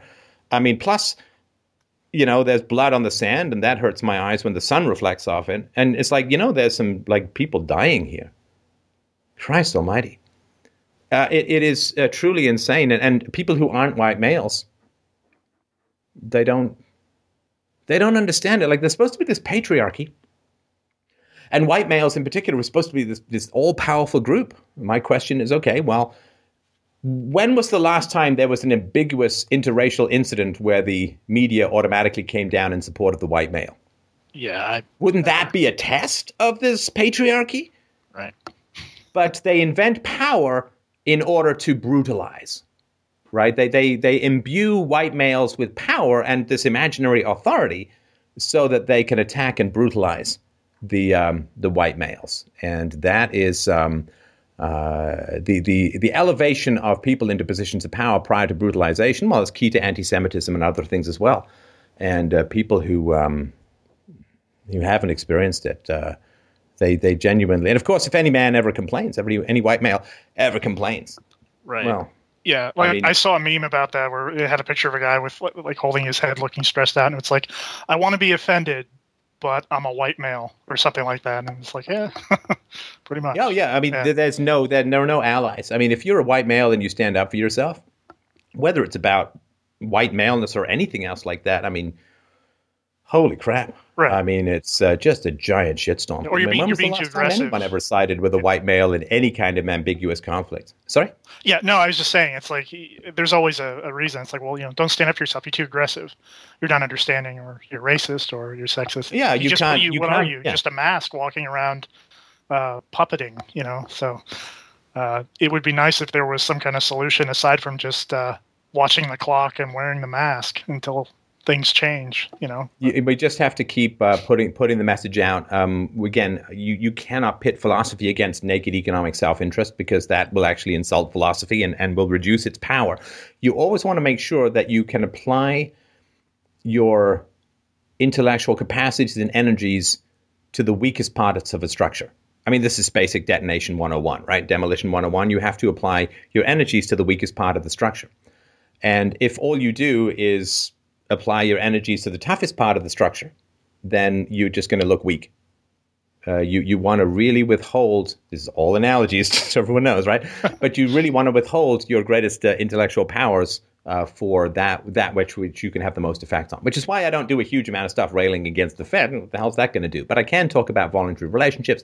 I can talk about the voluntary family. I can talk about not spanking your kids. I can talk about promoting virtue and opposing evil in your own circle, because these are things that people can do something about. Right. Well, it's got me thinking about what directions I can or should take as well when you put it in that kind of frame of mind. So definitely food for thought.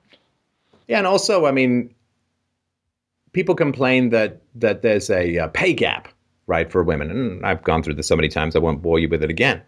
Right. But how many people know that there's a mark gap for boys in school?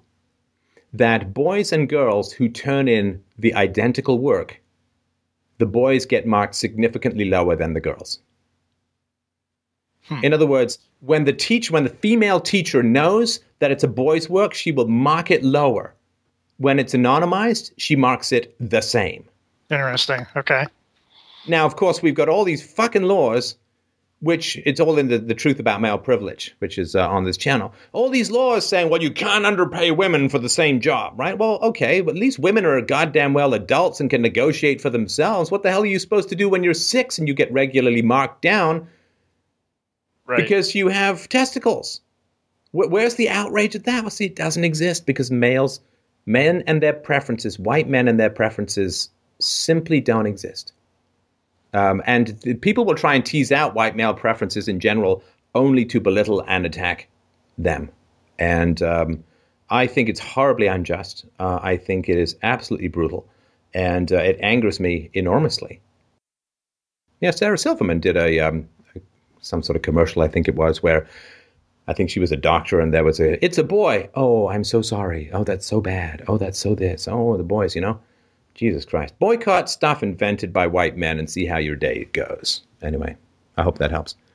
Yeah, definitely. Thank you. All right. Who's next? Okay, well, up next is Darius. He wrote in and said, regarding the Feminism, Unequal Opportunity Nagging video, where did Stefan get the idea that women who are ugly have to nag in order to get resources, or that in general women who have children become less attractive all of a sudden? That's from Darius.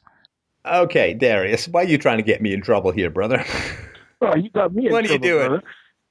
Bros before, right? I mean, what are you trying to... That's not what I said in the show. I'm not saying every ugly woman is a nag. Oh, Stefan, I know, but when I say this to my girlfriend, I know at the beginning you said, I'm going to be painting with the broad brush. In the end, you said, this is my tentative thesis. Throughout the whole video, you're saying that I'm just, this is just in general, and I'm not speaking specifically or anything like that. But she says that none of that stuff counts, and she still got angry over it. And she wait, hang on. Her rebuttal is none of that counts? Oh, well, yeah, basically. That's it? None of that counts. Was she topless at the time? I mean, does that seem like a valid argument to some part of your body? It's never a valid argument. I was just wondering if is there some kind of analogy that I can? You have a lot of good analogies and stuff like that. So I'm just trying to get some ammunition because I can't even if he's saying that he's not talking about all women, and then you just say that doesn't count, then I don't even know how to combat that. So I was just hoping maybe you could clarify it in some better way, form or fashion. I don't know. Well, can I give you a sound poem? What's that? Can I just take you on a journey here? Okay, that's fine. Close your eyes. Let's just go to a little place here. Okay, you ready? Yeah, I'm ready. Okay, here we go.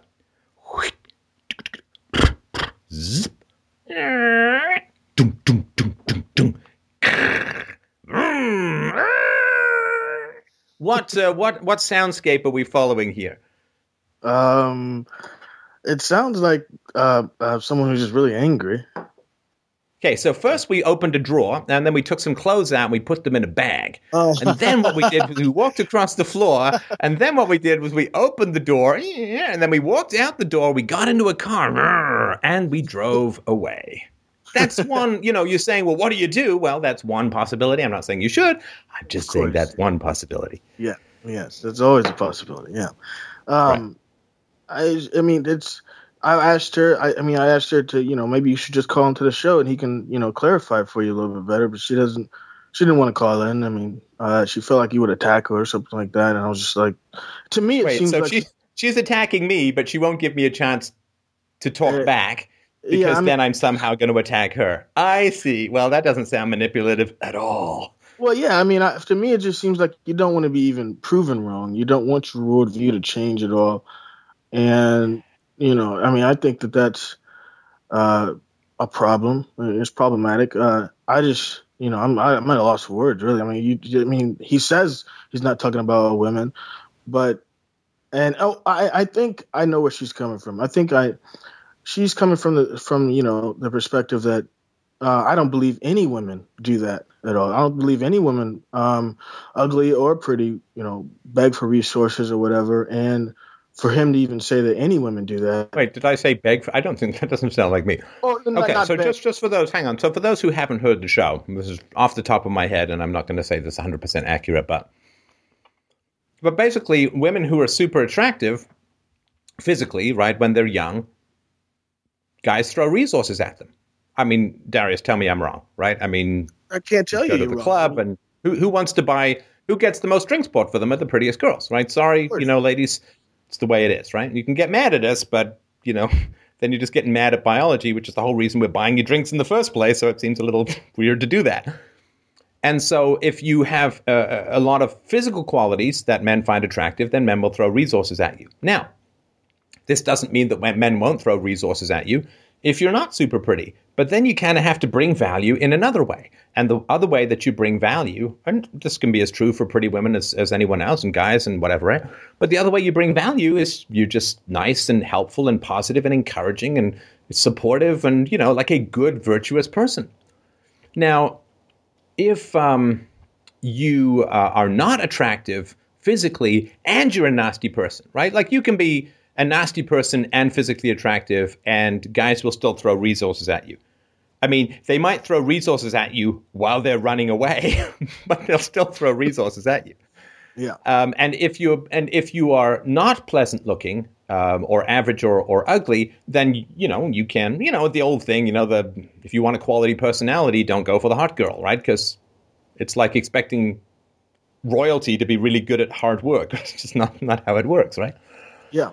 And so, as a woman gets, the whole point of the bloom on the rose, the whole point of the woman's sexual attractiveness is to get a man to commit to her and then to make babies with her.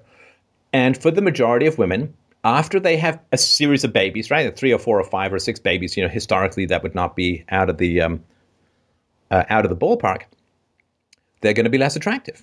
Yeah, guess what? When you've had a whole bunch of baby rodents sucking away at your boobs, yeah, they're going to be something that you can teach sailors how to knot with. And, your vagina's going to loosen up and your belly's going to have stretch marks and your ass is going to hang. And, it's really tough to get in those cardio workouts when you have 4 kids crawling on your lap. So it's a little bit less true for men, but it certainly is true for men.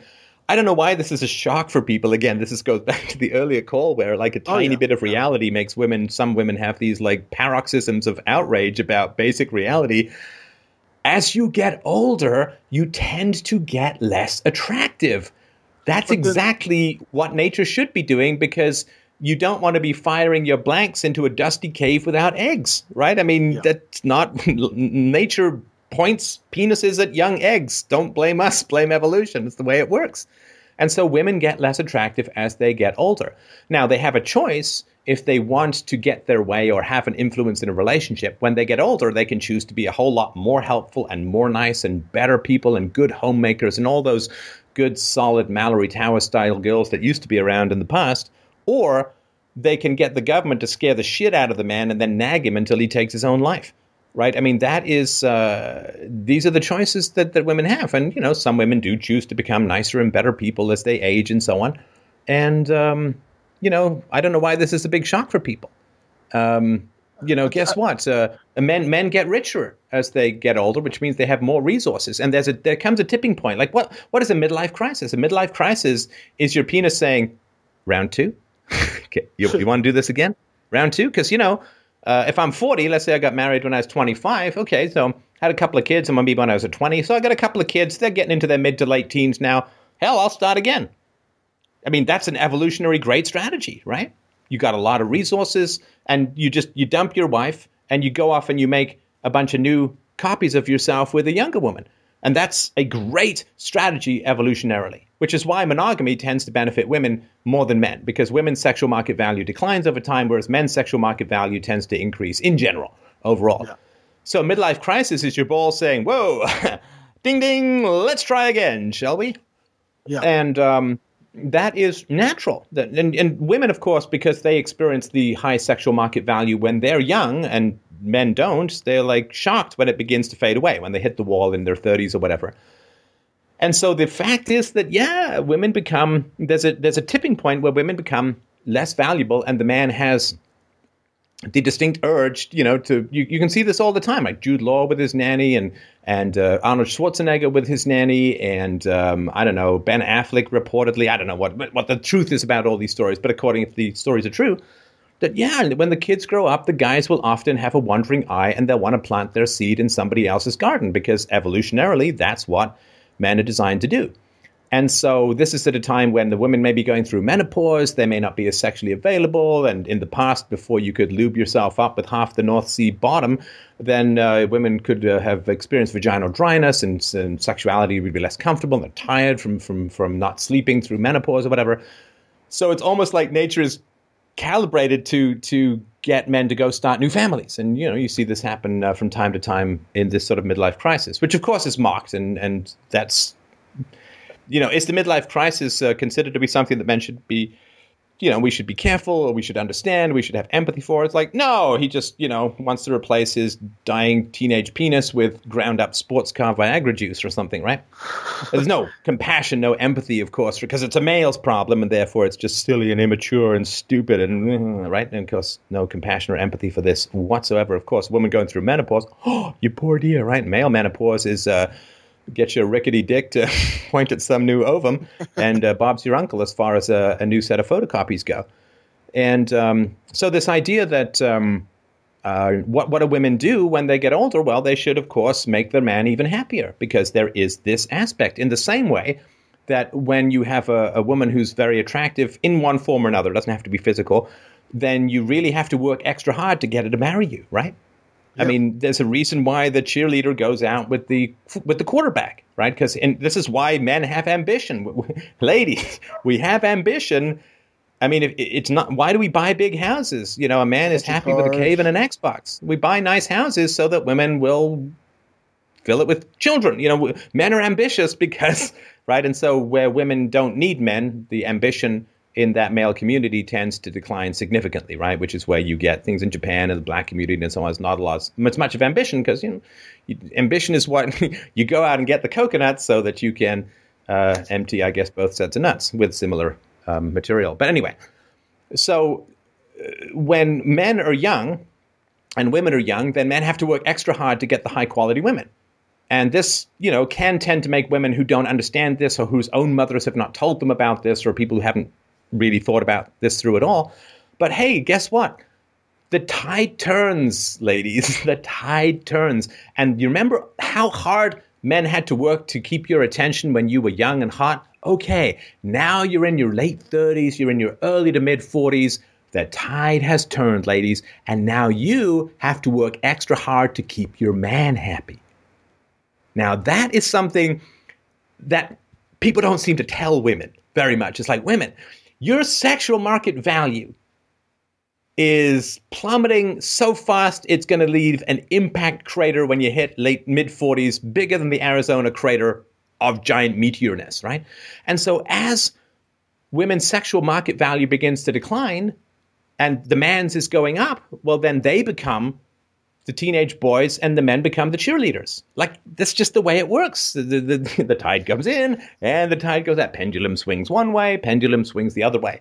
And in the 40s, the woman is in the position of the sex beggar and the, let me bring you some flowers and let me dance for you and let me compose poems for you and let me engage you. And the way that young men chase young women reverses itself in the 40s, and now the women have to chase the men that they're with and have to make sure that they're super happy and have to do all the work that the young men did in their teens and early to mid 20s to get a hold of the quality women. And the women have to do that when they get older. And this is something that, again, because anybody who whispers any kind of biological or even physical reality to women apparently panics a lot of women with facts and logic and evidence. It's shocking to women, and women think that their sexual market value advantage should continue long after. Yeah. it has gone the exact opposite direction. It's like this elevator should only ever go up. Well, then you're going to end up in space with nothing to breathe. So women who are raised with, you're so special, you're a snowflake, you're wonderful, women are wonderful, everything should be brought to women on a giant political and penis roller conveyor belt. Well, okay, yeah, when you're young, absolutely, that makes perfect sense. It's not for you, it's for the eggs. But okay, nonetheless, you're sitting on a great treasure of humanity called the next generation, and who you grant it to is important. However, when those eggs dry up and blow away, then the man is going to feel the urge to go and start a new family. Why? Because DNA, because biology, because evolution, because that's just the way it is. And your sexual market value is collapsing, and his sexual market value is increasing. He's already proved his fertility. People can judge the quality of his fatherhood by, say, comparing Donald Trump's kids to Rosie O'Donnell's kids, just as a possibility. He's already proven his quality as a provider. Kids are all still alive. Yay, he can provide. He's hitting his peak earning potential. He's still young enough to have new kids and still live to enjoy his grandkids if he wants to. So his quality as a father, his quality as a provider, it's not rolling the dice anymore. Right? So he is a proven commodity. He's high sexual market value, and he's got a lot of resources. So if he gets dumped, he's a rock star. He's a god. He's like, whoa, yes, absolutely. I'll take that grizzled old gnarly curly kanji style penis because, it's well proven in the sexual market value component. On the other hand, the woman in her 40s who's dumped, well, I guess you're going to have to ride a lot of bicycles for sexual satisfaction and take up religion because that's about it. I remember hearing, many years ago on a Tom Leykis show, some woman calling in and saying, I'm really having trouble finding a date. I don't understand why. I'm a professional woman. I own my own house. And he's like, men don't care that you have your own house. They care that you're young and hot. Like you don't have sexual market value. I hate to shock you. Why didn't anyone tell you this? And so on, right? Well, go ahead. Well, she would say that I should be offended by, the previous statement she made as far as, men only want hot women and all this other stuff. And as they get older, they're going to have a wandering eye and stuff like that. She would say I should be offended by that. And why? I feel like. Why? What does offended mean? What does that mean? Offended as in terms of, you're lumping all men into one category and all this other stuff, even though you're speaking in general terms and also Does she deny evolution? Is that the issue? No. I mean, she believes in evolution and everything like that. I mean, okay. Does she deny that men retain? Hang on. Does she deny that men retain their fertility long after women do? No, I'm sure she wouldn't deny that. Yeah. No. Would she deny that it's evolutionary advantageous for a middle-aged man to start a new family in terms of having more copies of his genes? No, I don't think she would deny that. Yeah. Then what the hell is, I'm offended by facts. Are you kidding me?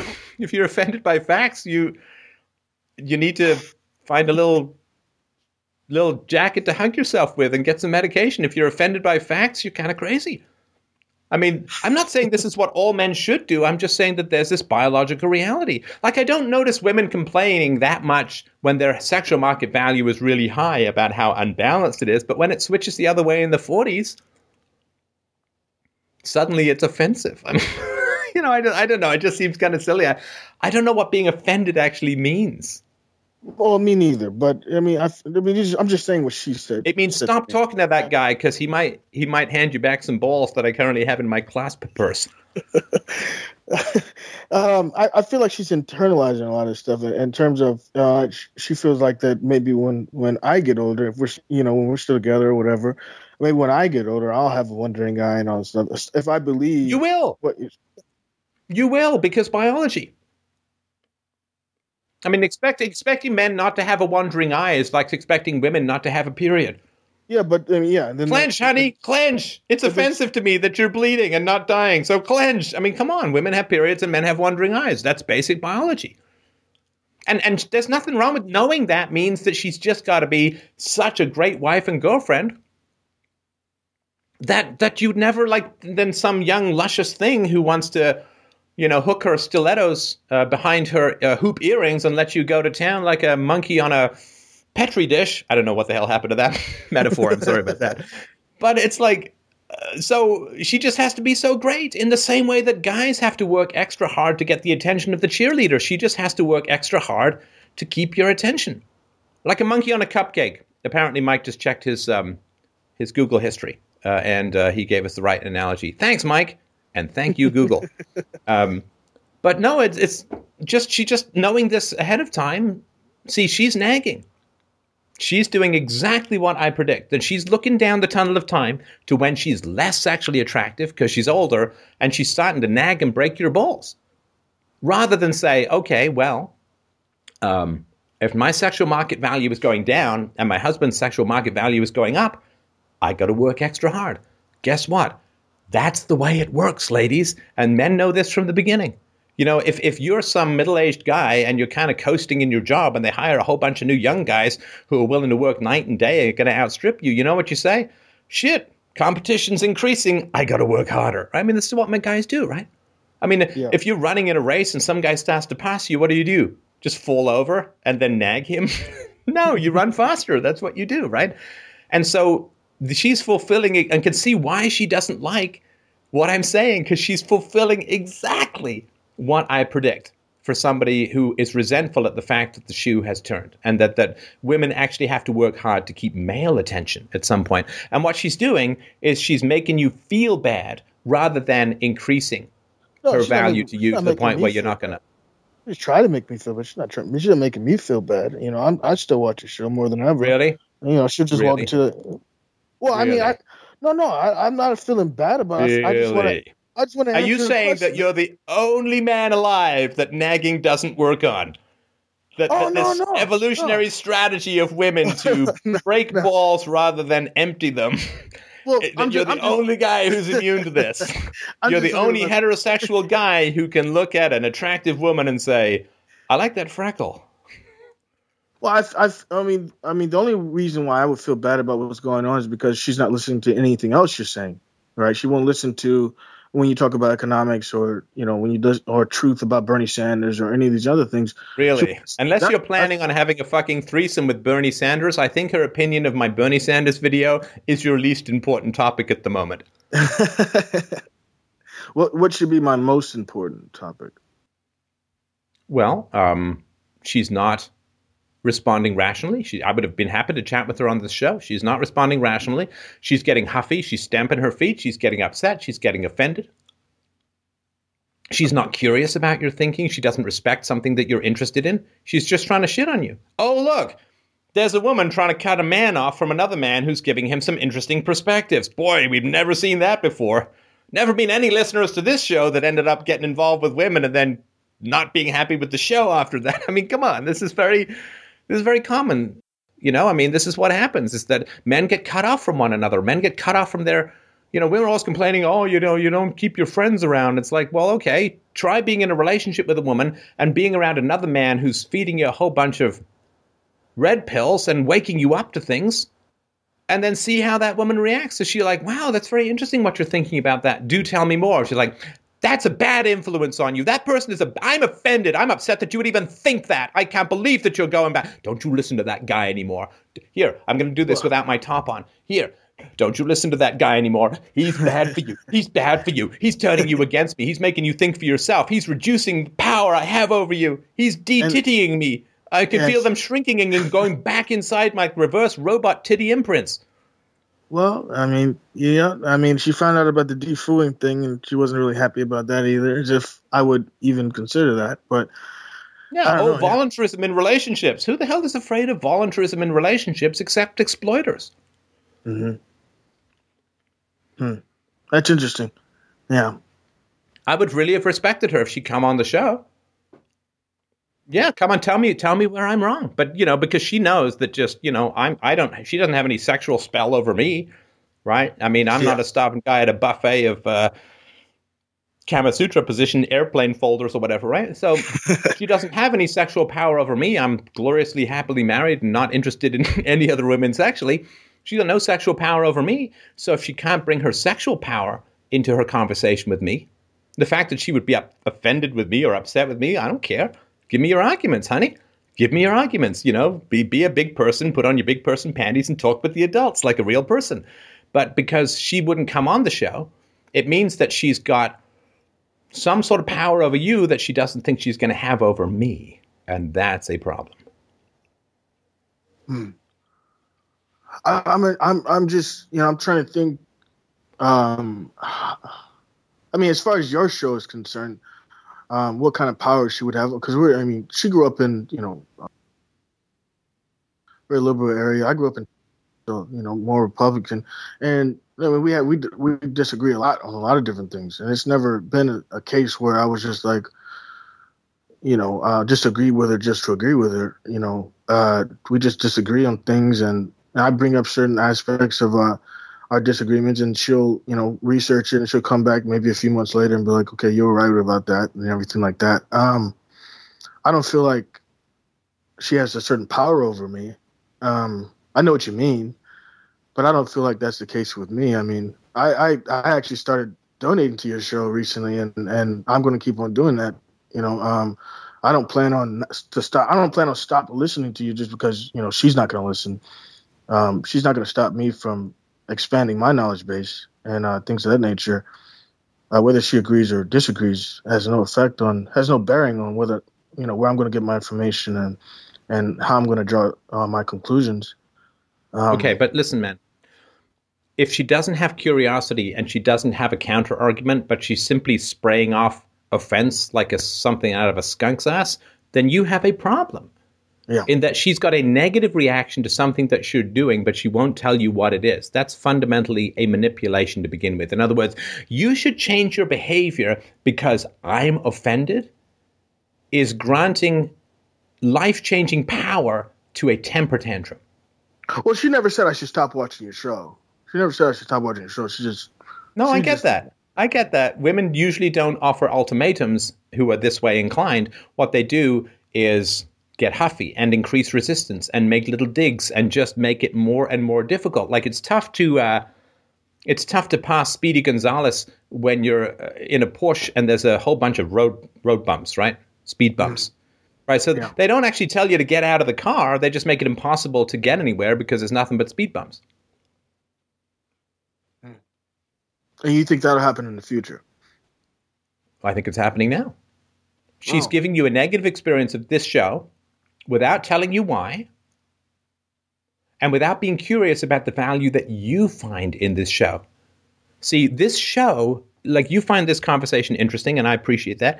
And I certainly appreciate your donations. Yeah. I'm now on your side. No, but so this show is a possible way, it's definitely a way for her to open a window into your soul, right? So you respond to this show, you find this show interesting and engaging.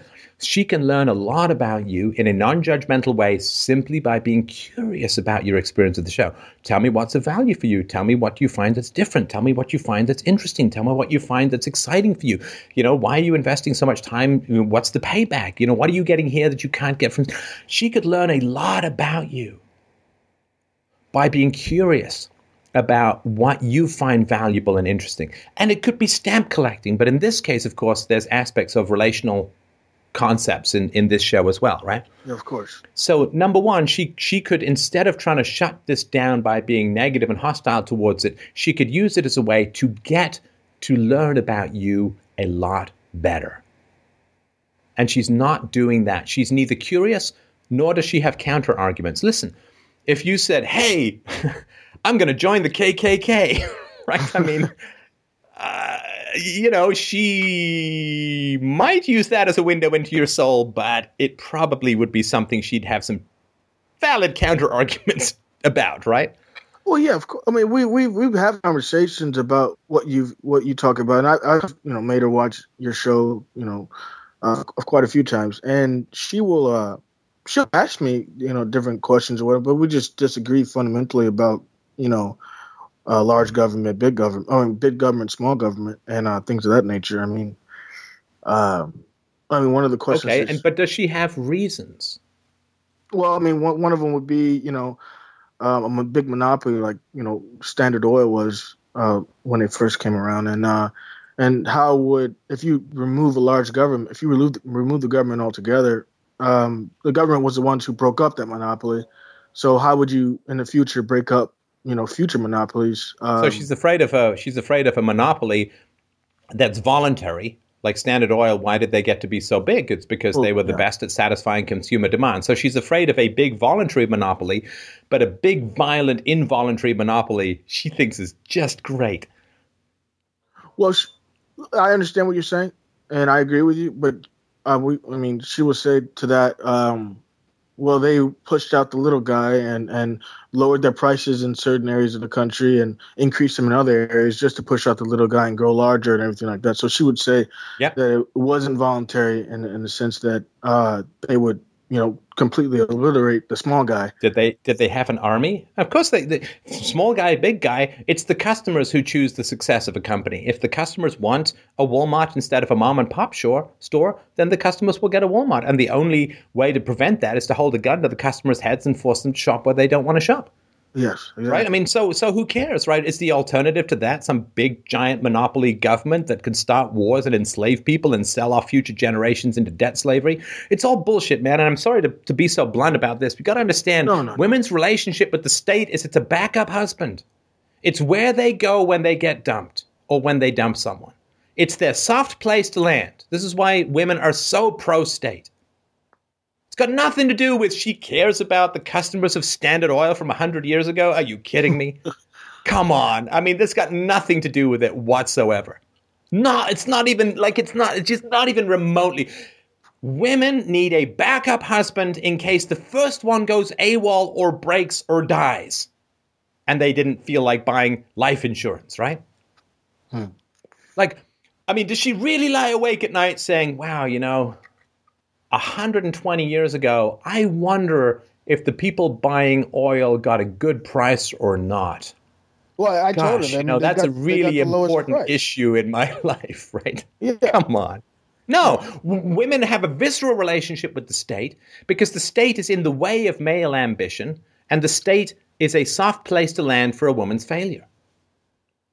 We're annoyed by the state because we have high capabilities and it's in our way. And the government right now is preventing quality men from getting higher quality women because it's taking money from quality men and giving it to lower quality women.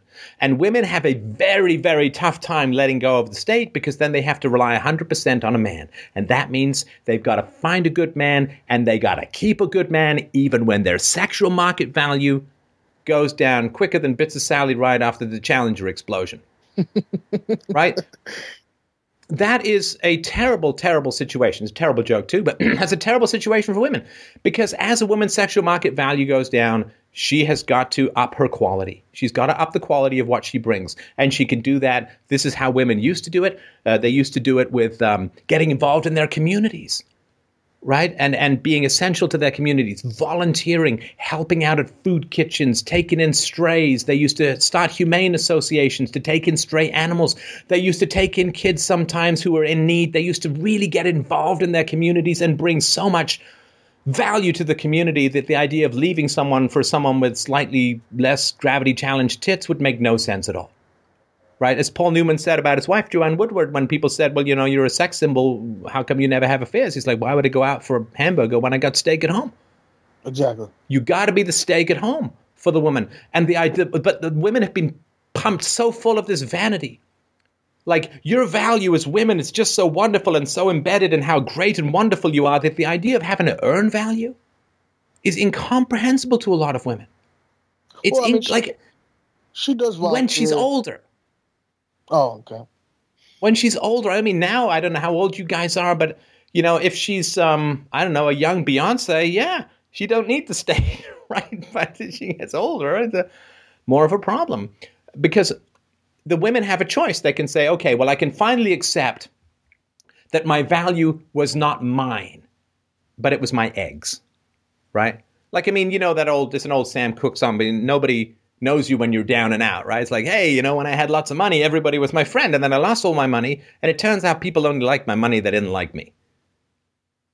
And that's, men start off with low value when we used to scrabbling, we're like a frog trying to get out of a banker's box. Scrabble to get up, we scrabble to get value, we scrabble to compete, we put on our sexual displays, our helmets, our nerdiness, whatever it's going to be, our sexual market value, we're used to scrabbling for it because men are born poor and grow rich in sexual market value, and women are born rich and grow poor. And so when, as a man, you have low sexual market value, you got to work like hell to bring other value to the equation. Whether you play guitar or you invented a rocket or, you discovered a mine or you built a company or you did 6,000 push-ups for the R-selected women. I don't know, whatever it is going to be, you got to be a me plus when you're younger as a man. Especially because the young women, it's eeny, meeny, miny penis. They can just choose. As I said before, it's a giant forest of like spiky penises pointing at them, wanting to shoot gold on their heads. Yeah. And so men work really, really hard to add to their low sexual market value in order to compete for the high quality young women.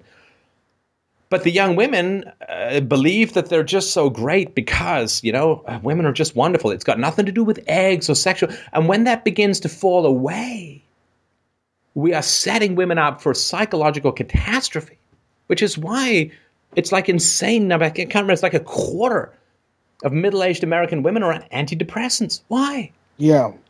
Because no one told them the truth. It's the eggs we care about. That's what we're programmed for. You're not that wonderful. You're just fertile.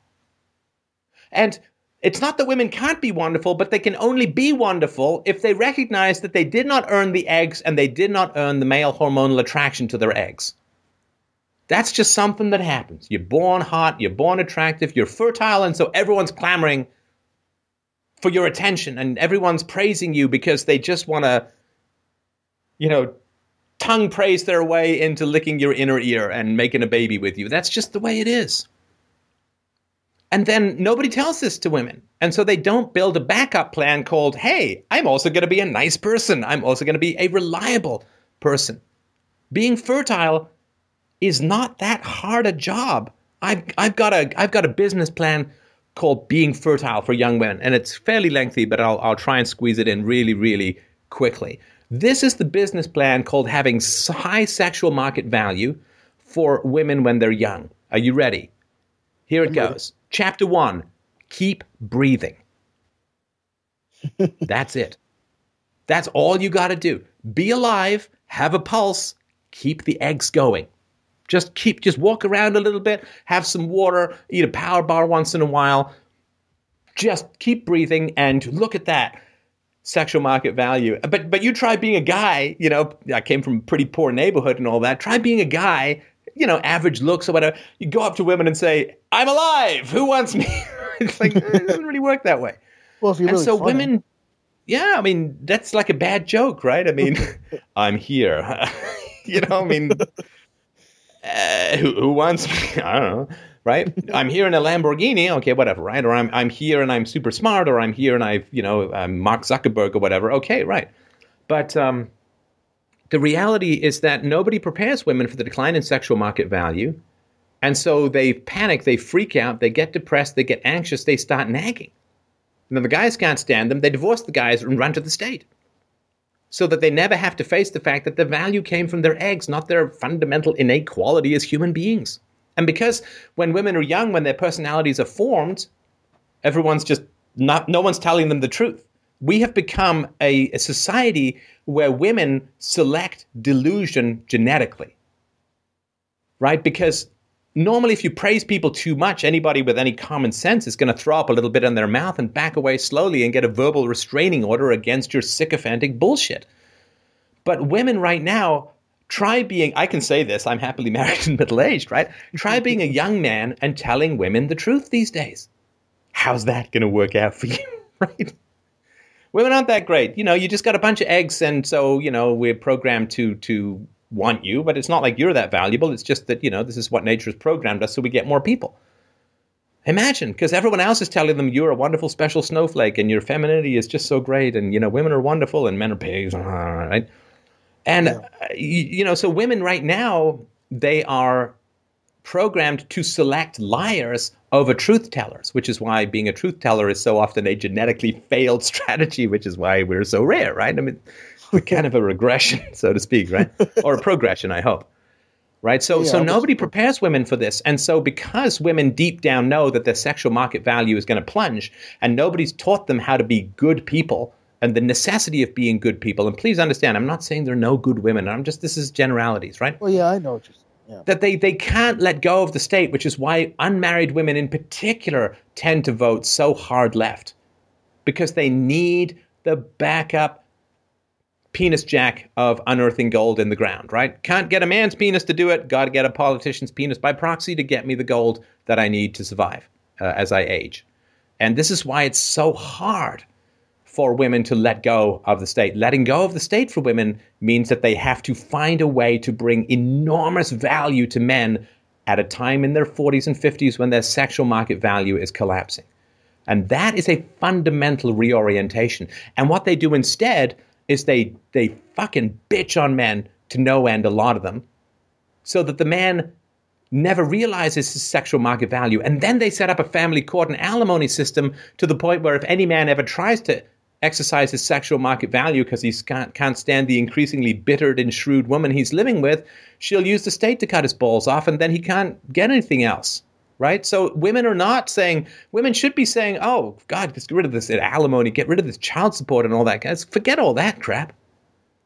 I want to keep my marriage by being an irresistibly great woman. That's how it's embarrassing. You know what a confession of unattractiveness it is for women to make divorce so unpleasant for men? What they're confessing is that middle-aged marriage is such a vicious and soul-destroying and ball-crushing enclosure for men that they have to have lawyerly snipers shoot the balls off any man who tries to escape. I mean, if women were really confident in the value that they're bringing to men, they should want to get rid of all of this stuff because it's humiliating. It's humiliating. Imagine, you're on a date and you see that the woman is chained to the table. That's like, what a horrible human being this is, right? Let me help. And because women are so focused on people who flatter them out of all common sense, that all of these, pedestal polishing, pussy begging beta males are just swarming all over them like rodents trying to climb up a anchored rope into a ship of infinite vagina goodies sailing off to China. So this is a whole trend that's going on in society. And, please understand again, all the caveats. Nobody listens to the caveats who's dedicated to being upset and all that. Lots of great women out there. And I'm just, these are general trends that you can really see showing up in the culture a lot. And I'm concerned that you have a woman who's not curious about what you're saying, who doesn't have good arguments. Yeah. She cares about the quality of Standard Oil's customers from 120 years ago. And she lies awake because some mom and pop store might have closed down in Des Moines, Iowa, because a Standard Oil shop moved in next. I mean, come on, you don't care about that. What she cares about is, well, I have a choice. I can vote left or I can vote Democrat. I can vote big government, which is going to take care of me if my husband finds me unbearable, or I can be such a great woman that he'd never even think about leaving me. And you can see which way she's going. Now, do you think that... And that's going to have real consequences for you. Sorry, go ahead. You think that they're voting that way and they're consciously thinking about their sexual market value? I think that they're just... I don't care. I don't care why they're voting that way. Yeah. Right? It does. I mean, there's clear explanations for it. Whether people know something consciously or not is immaterial to me. It doesn't matter whether someone knows something consciously or not, because either they do know it consciously, in which case that's really terrible, or they don't know it consciously, which is even worse.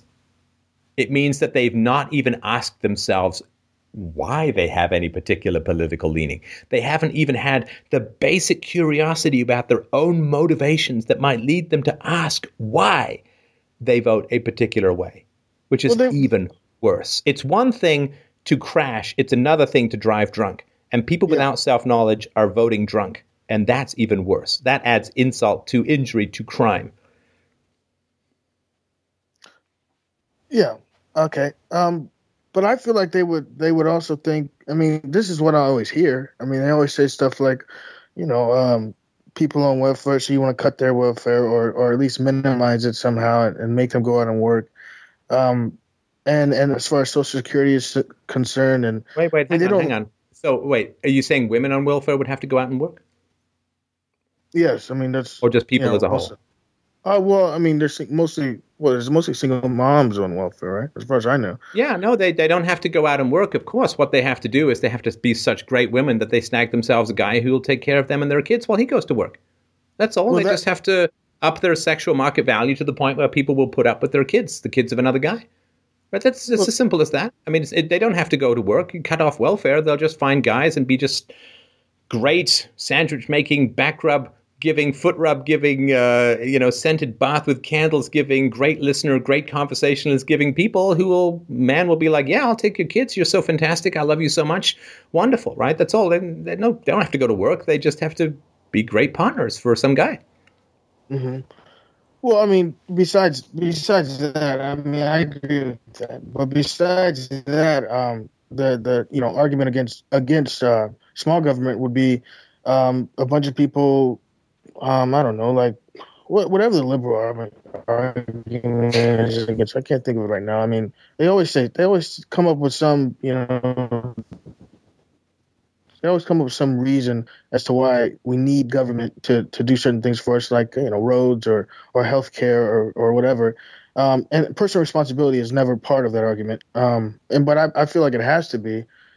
But I don't. Okay, well, fine. Okay, so let's say we'll deal with the roads last. Fine. If people are lying awake wondering about the quality of tarmac in the future, I don't even know what to say to them because it's bullshit. Nobody's like, oh my God, there's a pothole in Des Moines. I can't sleep. I can't think. I can't eat. I'm worried sick. I mean, what if somebody cracks an axle? What if a toddler's tricycle goes into the thing? The people don't. Yeah. Okay, fine. Let's deal with the roads last.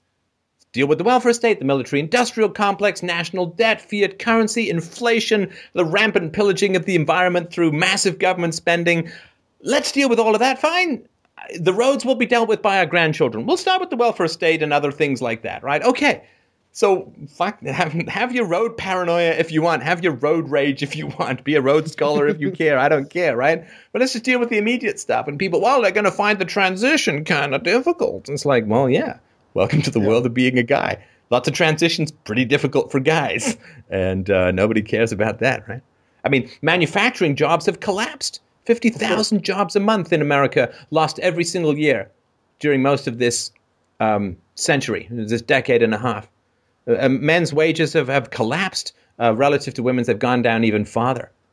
I mean, I'll have sympathy for all of the bleating women of self-victimization the moment I see them really caring about what's happening to men, what's happening to boys in the educational system, what's happening to men in the post-apocalyptic, post-manufacturing world, which was the standard ladder to the middle class for men in the past. I will really, really care about women when I see women bursting into tears about the plight of boys, heavily medicated, for not being girls. When I see the women crying about the plight of boys who don't have male role models. When I see women criticizing women for choosing shitty guys to have kids with.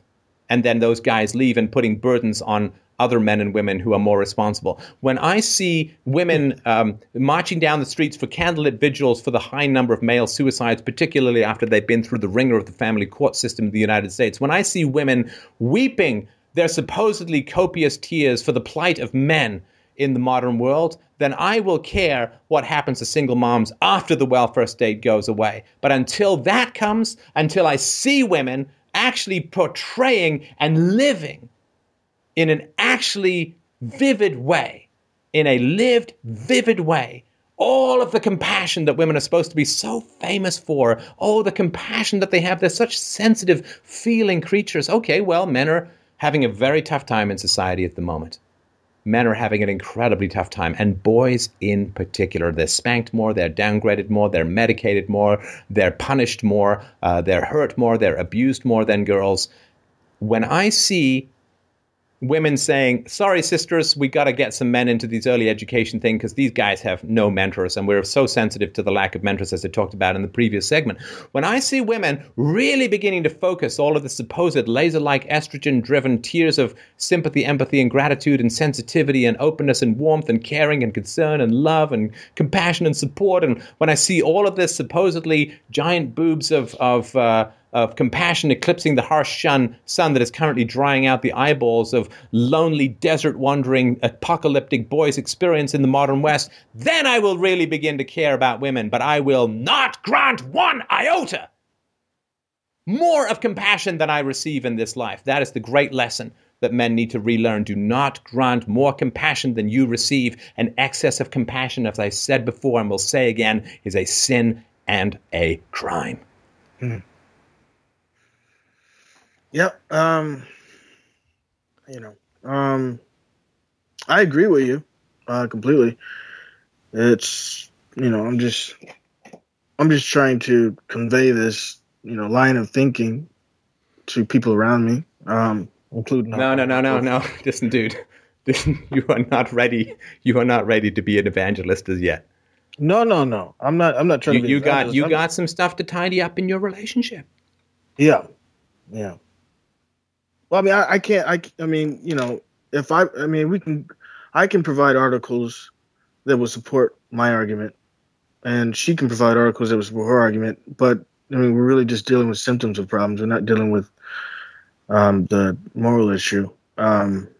Just mull it over, right? I mean, you need to have a conversation about being valued and respected, and you cannot bow down to somebody being offended. No. This is really, really important. You can be curious and say, well, look, I'm sorry that you're offended. I mean, that's a shame and so on.